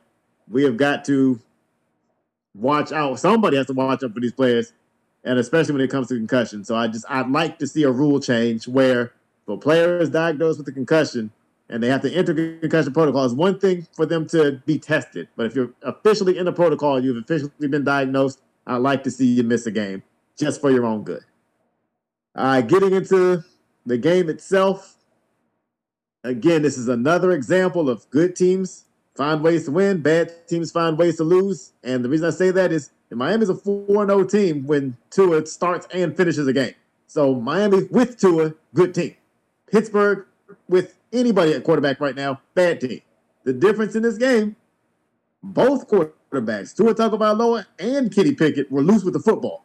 The difference is the Dolphins caught Pickett's mistakes. The Steelers did not catch Tagovailoa's mistakes. That was the difference in the game. Now, Pickett throws 3 picks in this game. Tua could have easily matched that. But one team was opportunistic. The other team was not. The other team let opportunities go right to their fingertips, literally. And, again, that's what makes the difference in the game. Turnover margin, most important stat in football. So if one team is taking advantage of opportunities to get turnovers, the other is not, it's easy to figure out who's probably going to win. And that was, again, the difference in this game. The beginning of this game, you touched on it. The first possession of the game, Tua looked like he had never missed a game. I mean, they just went seamlessly down the field, no problem, easy money, touchdown, let's go. I thought after the first couple of possessions, this was a game where the Dolphins could score 40 points. And to see this game end 16-10, after going into the half 16-10, it was just shocking to see. Like I said, just everything came to a screeching halt. And Miami just had to hang on for this game. And going to your point about that 4th down where they should have just kicked a field goal, I'm with you 100%. My problem is this. One, I've said plenty of times the analytics are really kicking these coaches behinds, and I'll clean it up for the podcast. But yeah, the analytics are kicking the coaches behinds. I can't even fully blame analytics on this one. When they showed the analytics for this probability, the probability of them winning, had they converted that 4th and 1, went up like 1%. Kick the field goal. What is the difference between a 69% win probability and a 70%? Like that's what made you decide to go for it? Now, the thing that irks me even more, see, for me, it's one thing for you to go for 4th and 1, but I'll wait to see what you actually call before I start blowing the whistle. You have Tyreek Hill. You have Jalen Waddle. Patrick mentioned Raheem Mostert. He's your best running back. Why on 4th and 1 does Chase Edmonds get the ball? You got to get the ball in the hands of your best players on 4th down. One of your best players. At least your best running back. I mean, I just don't understand how Chase Edmonds, any other time, Chase Edmonds only touched the ball. He had 7 carries in this game. 2 of those carries were back-to-back because they had the 3rd and 1 before they had that 4th and 1, and they gave the ball to Chase Edmonds. You just saw 30 seconds ago that Chase Edmonds not going to get this 1 yard. Why would you run it again? I don't understand this. Why repeat failure? I can't understand it. The rest of the game, Chase Edmonds basically wasn't used. When you needed a 1st down, that's when you decide, oh, we can put the game away. Let's get the ball to Chase Edmonds. Why? He's been phased out. If you look at how he was used going back to the first couple of weeks of the season to how he's been used the last couple of weeks, you phased him out of the offense pretty much to be a slight complementary piece. Why is he getting the ball in that situation? That's what I have a bigger problem with, even more so than the decision itself to go on 4th down. So, yeah, I have to say that. As for Kenny Pickett, the struggles are real right now. I'm starting to feel bad for Kenny Pickett because he really does look right now like a guy who he's got the confidence, but he's just not ready. And you're talking about a guy right now who's sitting at 2 touchdowns and 7 interceptions. He's stepped in and he already has the worst touchdown to interception ratio in the league. And you can't pull him out now. We talked about that before. Once you made the decision to go away from Trubisky, that was a permanent decision. That's why, again, I was hoping that the Steelers would hold off because Pickett wasn't ready. And I'm sorry, I could not help but to look at the schedule. And you brought him in to face Buffalo, the number 1 team in a lot of people's minds. Then you have to go down to Miami. And again, Miami hasn't lost with Tua in the lineup when he's finished games. And next week, you play the Eagles. Good luck going to Philadelphia and being the first team to beat them this year. I just feel like it shouldn't matter in some people's mind. It matters to me. I would have gave my quarterback, my rookie quarterback, who I hope he's the starting quarterback for the next 10, 15 years for this team. I don't want to destroy him in 3 weeks by putting him against that schedule when I know we can't handle that. We cannot handle it. No matter who our quarterback is right now, we're not going to win those games most likely. And by the way, you threw Tampa Bay in there as well. And that's, again, Tampa Bay might be struggling, but you know that defense is great. So you ask Kenny Pickett to come in right away and face Buffalo, Tampa Bay, Miami, and Philadelphia. 4 of the best teams on paper, certainly 4 of the best defenses you're going to face all year. I just don't like the decision. I said it at the time. I don't like the timing of the quarterback switch. You brought in Trubisky, as far as I'm concerned, to be the sacrificial lamb for this kind of a stretch. And I just get concerned that by the time Kenny Pickett gets out of this, you may have ruined him a bit moving forward. Now, one of those interceptions was Javon Holland. I just want to shout him out because I've talked about him before. Again, I talk about safety being the most important position. I'm going to keep harping on that. Javon Holland makes a play, and again, I've talked about how he is one of my absolute favorite ball hawks in football. The interception he made in this game should have ended this game. But the Dolphins, just the second half, couldn't get anything going on offense, so you gave the Steelers one more chance, and that's when another interception occurred. Shout out to Noah Igbenogany. He was picked on somewhat in this game. With Xavier Howard kind of locking down the other side of the field. Igbenogany was the target on a lot of throws. He got beat on some throws. But last play of the game, that mattered. Igbenogany came through and got his first career interception, so I give him credit for that.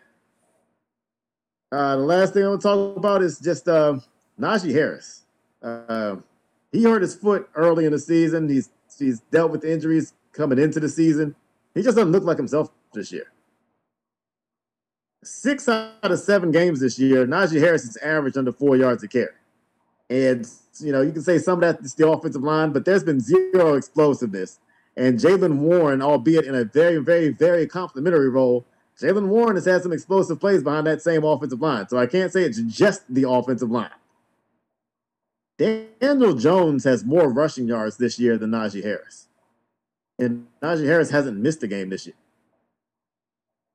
I don't know if it's time to miss a game or two. I don't know what's going on there, but he's been largely ineffective. And again, with Kenny Pickett having his struggles, with Kenny Pickett looking overmatched in so many of these games, and again, he's going to look overmatched again next week against a rested Eagles team, you need Najee Harris to take some of the pressure off the quarterback. And right now, that's just not happening at all. So there's major, major concern for Pittsburgh moving forward. And again, we love Mike Tomlin. We talked about how if anybody can keep this thing halfway afloat, it might be him.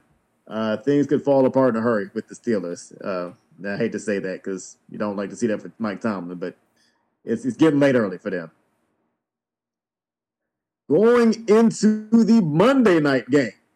And, I talked about how shocked I was about the Carolina-Tampa Bay result. I am equally as shocked with tonight's result.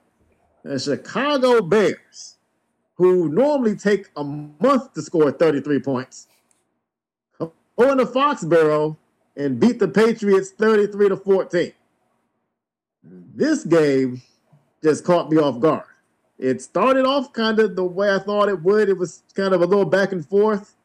I thought the Patriots would kind of shut down the Bears almost completely in this game, so I was surprised to see the Bears move the ball some, but the offense was still a bit erratic, which you come to expect for the Bears this year. McCorkle Jones back in the lineup, which was a somewhat controversial, at least debated decision to bring McCorkle back in the starting lineup. And McCorkle played like a guy who, wanted to prove he was healthy. He ran way more aggressively than I'm used to seeing him run. It was like he was trying to prove, hey, I'm here, I'm good, my ankle's fine. And at the same time, he played uneasy. He played like a guy who knew, boy, if I don't play perfect football, the coach already said before the game, Jones is a starter, but expect to see both quarterbacks. So you already come to this game knowing if I'm not perfect, I'm coming out. And if I come out as a quarterback, it's one thing to come out as a running back or a receiver, a corner, whatever. As one of those other positions, you can come out and come back in. If you're the quarterback, if you come out, there's a chance you stay out. And you can kind of just feel that McCorkle was looking over his shoulder, not playing good football. And, when I talked about terrible touchdown interception ratios, McCorkle's up there as well. So it's not like he was playing great before he got hurt, but he played like somebody who, I need this. I need to stay in this lineup. And he threw a terrible interception, and you knew it was coming. I mean, the fans took about 2 plays from scrimmage to turn on McCorkle for good. And all of a sudden, it was back to Zappe out. And, I talked about how, guys to step up when the popular guy comes in the game. And right now, the guy at the moment is Bailey Zappe. He comes in the game, and all of a sudden, you see an amazing catch from Jacoby Myers. He was wide open, but still had to make an amazing catch. Then he had to get up and dive into the end zone. An amazing play all the way around. And then you see the next possession, Devontae Parker make an amazing contested catch. These are the catches where you feel like, had that been Jones throwing the ball, just the way things are going, they would have been incompletions. But the receivers step up for Bailey Zappe. Again, just one of those things. The popular quarterback gets the benefit of all this. But eventually, the clock struck midnight. And see, this is my problem with people. And I said this about Cooper Rush and some others. There are too many people who have never watched Western Kentucky play football in their lives. There are too many people who have never watched Houston Baptist play football in their lives who are trying to tell you about how great Bailey Zappe is. And I said last week, give it time. Learn your lesson at some point. At some point, you start to see, and I said this about Cooper Rush, I said this about Jacoby Brissett, at some point, you start to see, it may not be in the first game or two, you start to see why backup quarterbacks are backups when you give them extended time to start. And Bailey Zappe didn't even have extended time to start. He just had extended time to play. Zappe comes in, the offense is moving, humming, and all of a sudden, in a half of football, Bailey Zappi's anointed happy Zappy hour has turned into Zappy year. And then all of a sudden you realize this is still Bailey Zappi. This is still a guy who does not have great physical tools. You give him credit for, at least for the most part, making the right plays, knowing where to go to football, all that good stuff you say about quarterbacks who are underwhelming from a physical perspective. All of a sudden the turnovers start coming. And I will blow the whistle because there was one of the turnovers was a fumble on a handoff to Jacoby Myers. And I talked about this with the handoff to Malik Willis in the Titans game. Stop trying to hand the ball off with these jet sweeps to guys who aren't used to taking handoffs. And I don't know who's calling that play. Bill Belichick should have vetoed that one. Stop doing it. But then Zappy comes in, throws a couple interceptions. The two guys, when the Bears had other needs in the draft, they decided to draft defensive backs. They drafted Kyler Gordon, who I've highlighted. Kyler Gordon, who's been picked on at times this year. He got an interception. He should have had a pick six, but Tyquan Thornton is just so darn fast. Just easily walked him down. And Jaquan Brisker got an interception in this game. Jaquan Brisker, safety, most important position in football, making a difference in the game. A beautiful one-handed interception, by the way. That interception was off Jones. But yeah, with Zappy, you saw the night and day. And as that happened, the Bears just pulled away. And the thing is, the Bears pulled away in this game with field goals. That's when you know your offense is falling apart. Field goals should not cause you to fall way behind. Field goals are supposed to cause you to lose eventually, especially when you're having a bunch of short fields to work with and you're not taking full advantage. But no, that didn't happen in this game. One thing I did notice in this game, I'm not sure if Velus Jones was active or not tonight, but I saw that he was not returning punts. And I talked about him and his inability to catch punts, which is not a good thing. They had Dante Pettis back there. He dropped the punt tonight. So Bears and punt returning continue to be a problem. Pettis didn't lose his muffed punt. He was able to get it back and actually run with it, but still something to keep an eye on, the inability of this team to handle punts. But overall, this is a surprising game. No matter how they get 33, it's shocking to see the Bears put 33 on the board. If that was 33, considering the Bears kneeled on fourth down inside the 5 when they could have chased 40 points, but they decided to go the sportsmanship route. Otherwise, they could have had 40. And that's something I never thought I'd say about this Bears offense, but it was with a lot of help from the Patriots. So my takeaway tonight is, literally 2 hours ago, everybody was ready to move on from McCorkle, who I've never been too high on McCorkle, but I've always said he'll be decent. But, everybody wanted to make Bailey Zappi the next big thing. I said it last week, and I'll say it again. Let's pump the brakes on Bailey Zappi, because the longer you see him play, the more you start to see some of those warts that remind you, hey, this is why this guy was picked in the 4th round. This is why this guy was at Western Kentucky and not a larger school or Houston Baptist before that. You start seeing all that the more you see him play. So let's have Bailey Zappi have, a 6-game run where he's playing well before we start giving him the job and acting like he's the next franchise quarterback in New England. Bailey Zappi was the next Tom Brady until he wasn't. For some reason, for NFL fans, the backup quarterback position, unless you are Tom Brady or Aaron Rodgers, is like the most celebrated and loved position in the entire sport. Because a guy like Taylor Heineke can come in, get you 3 or 4 wins. You make the playoffs because your division is awful.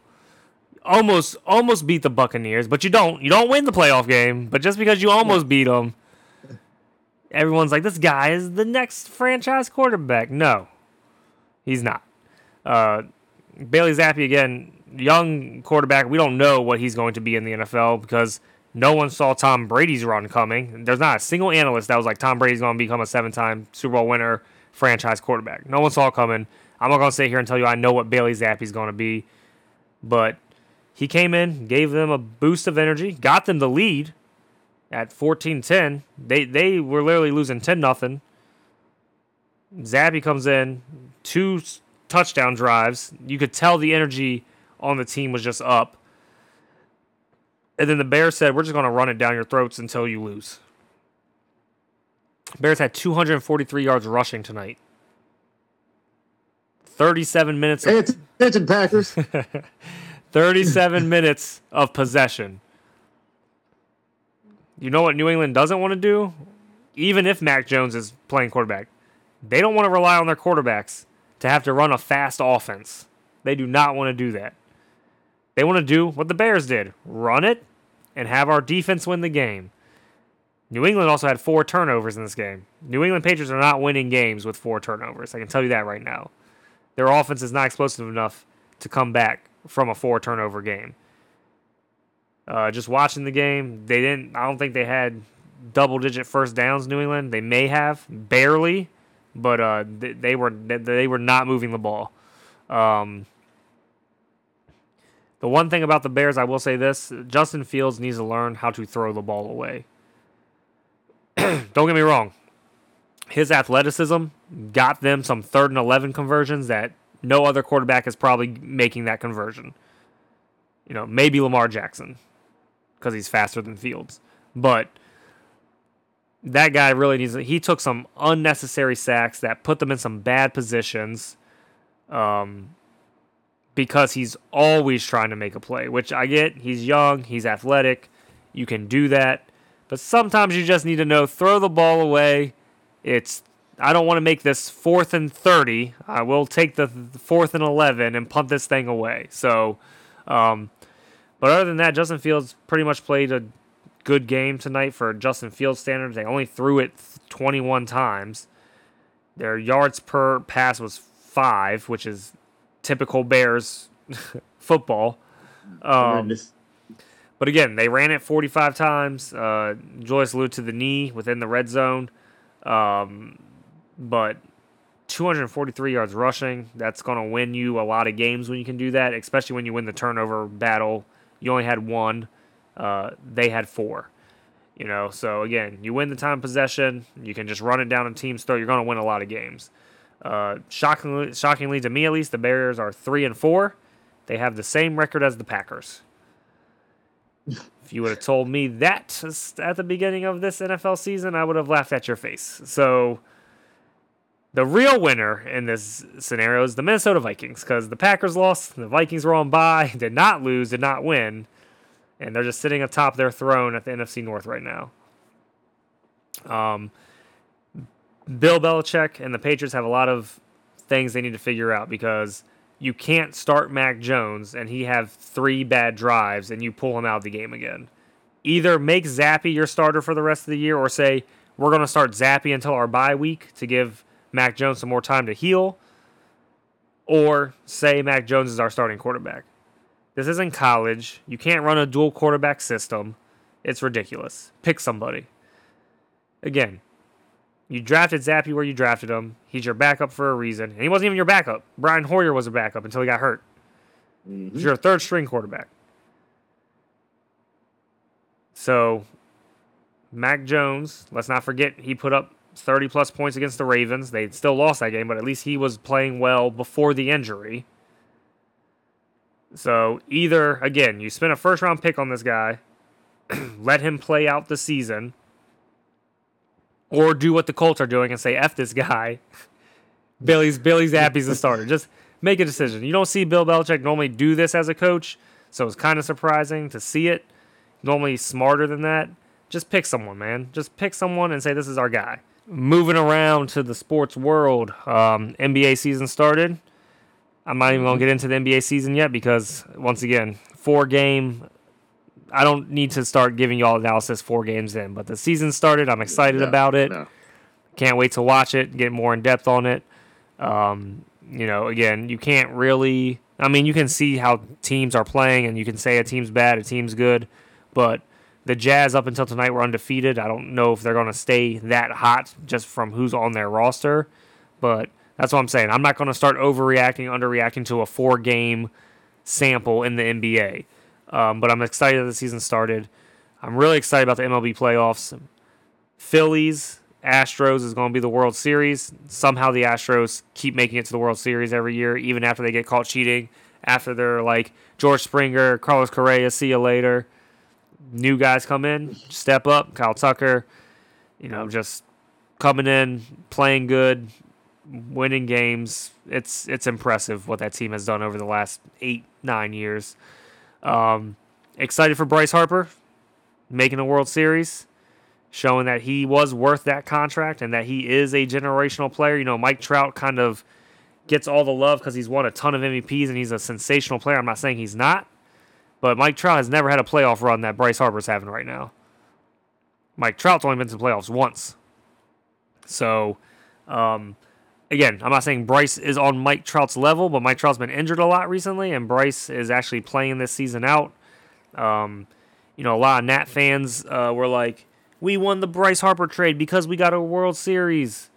Don't get me wrong. Winning a World Championship, so NBA Finals, Super Bowl, World Series, that's amazing. That not every organization can do that. Not every organization does win the championships. But guess what? You could have had Soto and Harper in the same outfield. But the Nats organization is terrible, and now they're about to be the Pirates and the Reds for the next 10 years. I just don't understand how you think you won losing a generational talent. I just don't understand that. I get you might not have liked Bryce Harper. You might have thought he was like a douche because of the way he looks, the way he kind of talks, and kind of. You also drafted him as a 19-year-old. What did you expect you were getting? The kid is good. He won an MVP with y'all. He could have won an MVP this year in the National League if he was healthy. He was playing at MVP level before he got hurt. And now look at him, healthy in the playoffs, having one of the best playoff runs we've ever seen. If you're looking at it from an OPS standpoint, he's 5th all time. All time. You know who's number 1? Barry Bonds. No one's going to beat that OPS ever. It was like a 1.6. No one will ever beat that. But he's right there. Willie Stargell, he's right behind. Like Hall of Fame names. Barry Bonds should be in the Hall of Fame. I know he's not. He should be. He's one of the greatest players of all time. He had a Hall of Fame career before steroids. So let's just put that into perspective. If you don't want to put him in with the Giants, put him in with the Pirates because he had a Hall of Fame career with them. Let's stop acting dumb, MLB. Even though I know his eligibility is over. So anyway, but Bryce Harper is having that good of a playoff run. So again, yes, you may have won a World Series. You may never sniff a World Series again. If Bryce Harper wins this World Series, y'all are tied now. So who really won the trade? You know what I'm saying? Who really won losing him? Like, at this point, Nats fans should just realize that organization is just shitty. You lost Trey Turner. You lost Juan Soto. You lost Bryce Harper. You lost Anthony Rendon. That was actually a good call. He's turned out to be injury-prone and not good. But I'm just saying, Trey Turner, beast. Juan Soto, beast. Bryce Harper, beast. And you don't really have anything to show for it. You promised Juan Soto as the future. We don't need Bryce Harper. Then you let him go anyway. You don't give him the contract he wants. Like, at some point in time, you got to realize it wasn't the players. It's the organization. Lowballing the guys. So, anyway, hope Bryce Harper wins because I'm tired of the Astros. Do not like the Astros. Don't like what they stand for. So I hope the Phillies... I'm not even a Phillies fan, but there are some guys on that team that I'm rooting for. Like, Bryce is one of them. If y'all haven't watched baseball all this year, this playoff run has been fun to watch, and he had a very clutch 2-run home run to send the Padres home. If you were watching that game, there was a wild pitch that let the Padres go up by 1. And if it wasn't for Bryce Harper, they're flying back to San Diego after losing on a wild pitch. So, in the MLB, momentum is big. And flying back to San Diego, you don't know what's going to happen in this series. So, he came up real clutch with that 2-run home run. And now they're going to the World Series. I'm excited for it. I can't wait. Playoff baseball is some of the most exciting baseball because in the regular season, if someone makes a bad pitch and someone hits a home run, you really don't care. Every pitch is dissected in the playoffs, and it's exciting to watch. I'm going to take a quick moment to say that there was some idiotic talk a year ago about how Mac Jones was teaching Cam Newton a playbook and all this other stuff. And, I just hate when fake narratives that aren't even believable are out there. Because you look a year later, Mac Jones doesn't look like he understands the playbook himself. That's why Bailey Zappi was a thing for an hour tonight. But I just want to throw that out there real quick that, the narratives like that are the dangerous kind because they promote way too many stereotypes that I'm not going to get into here, but it was just ridiculous that a rookie who doesn't even look good anymore in year 2 was teaching somebody who's a former MVP how to understand the playbooks. Stop the nonsense with that. Now let's get into some good stuff. World Series is set, like you said. Astros versus Phillies. Those were my two picks in the LCS series. I said on the last broadcast, I learned my lesson. Stop picking against Philadelphia. I picked against them going back to the wild card against St. Louis. I picked against them in the divisional round against Atlanta. Unlike certain teams that we talked about earlier in this podcast, I'm not going to keep making the same mistake too many times. So I stopped picking against Philadelphia, and that worked out for the NLCS. I will throw out there that I'm going to stick with that philosophy and pick the Phillies to win the World Series. The way it's going right now, you talked about how momentum can be a thing. The Phillies didn't win nearly as many games. And I talked about in the podcast, they really got in because the Brewers donated the last playoff spot to them. But it's a new season when the postseason starts up. The Phillies have gotten hot. You talked about Bryce Harper. Kyle Schwarber started the postseason terribly. Now all of a sudden, he's the guy, along with Harper, that you don't want to see. He's out here hitting nearly 500-foot home runs. That's a scary left-handed duo in the lineup. The Astros look like the most dominant team. They've got pitching and everything else. A pretty complete lineup, and I'll be honest. I know most of the nation is against the Astros. I am rooting for the Astros. I'm picking the Phillies, but I'm rooting for the Astros specifically because of Dusty Baker. Dusty Baker has been around for so long. He's been on the precipice so many times, and I just want to see the man win one ring. And I know ideally it would not come with the Astros because I know what the recent history is and what they've been accused of and everything else. But whatever team had Dusty Baker as the manager, I just want to see him win one championship. So I will be actively and openly rooting for the Astros, but my official pick is the Phillies just because they're just so hot. And they just look like kind of one of those team of destiny stories, especially with Bryce Harper stepping up the way he has. To get quickly into my thoughts about the league championship series, the American League, non-competitive. Just a shame to see the Yankees go down like that. Well, I know a lot of people enjoyed seeing the Yankees go down like that. Let me be clear.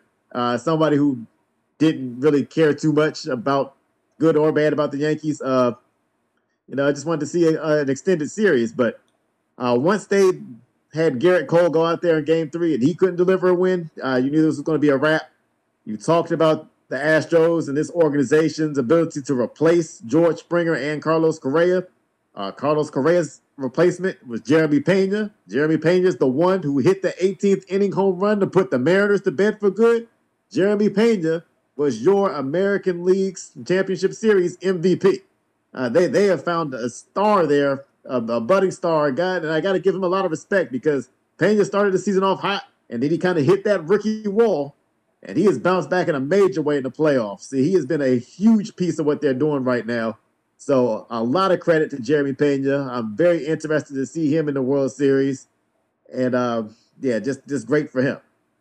Yankees, they had a chance to win that last game. Jeremy Pena probably shouldn't even have had a chance to win that game. Gleyber Torres had a chance to start off a double play. That would have got the Yankees out of that situation before Pena even came up. And probably would have went a long way towards winning a game in that series. And it's just the way that the series went for the Yankees. They just won a blown opportunity after another. And they just, quite frankly, deserve to get swept with the way they didn't execute at the plate and in the field. Aaron Judge, I listened to his interview right after the game, and everything Aaron Judge said was in past tense. I mean, everything was, it's been a pleasure to play for the Yankees. It's been an honor to wear pinstripes. I never took for granted the opportunity to play for the Yankees, but everything was just in past tense. So it felt to me that Aaron Judge has already moved on. I don't have any inside information. That's just my take on how he was presenting himself. And I'm always one to say people's words matter, and people choose their words the way they want to choose. The fact that Aaron Judge said everything in the past tense, he sounds to me like a guy, and I don't know if he already knows where he's going next year, but my money would be on anybody but the Yankees at this point. Over in the National League, I got to blow the whistle. Got to blow the whistle on the Padres. Reason being, you talked about that Bryce Harper 2-run home run. The Padres had Josh Hader warming up. Josh Hader, who no one had scored on in this postseason. Josh Hader, who in the postseason had 5 1/3 innings pitched, no runs, and 10 strikeouts. Josh Hader, who had regained his all-star form over the last month of the season, including the postseason. Josh Hader, who you made a blockbuster move to get at a time when nobody thought you would make that move. Bryce Harper this year, for all there is good to say, for the fact that Bryce Harper was playing at the MVP level before he got hurt this year and has played like an MVP since he got back. Bryce Harper this season has a batting average 46 points lower when he faces left-handed pitching. Bryce Harper has a slugging percentage 126 points lower when he faces left-handers. If you're not going to use Josh Hader in this situation, then why the hell did you trade for him? To leave Josh Hader in the bullpen with your season on the line against a left-handed batter and to have that decide the series is the dumbest thing I've seen in baseball in a long time. All credit to Bryce Harper because he did hit that home run off of a tough pitcher. I don't want to shortchange Robert Suarez. He's a good pitcher.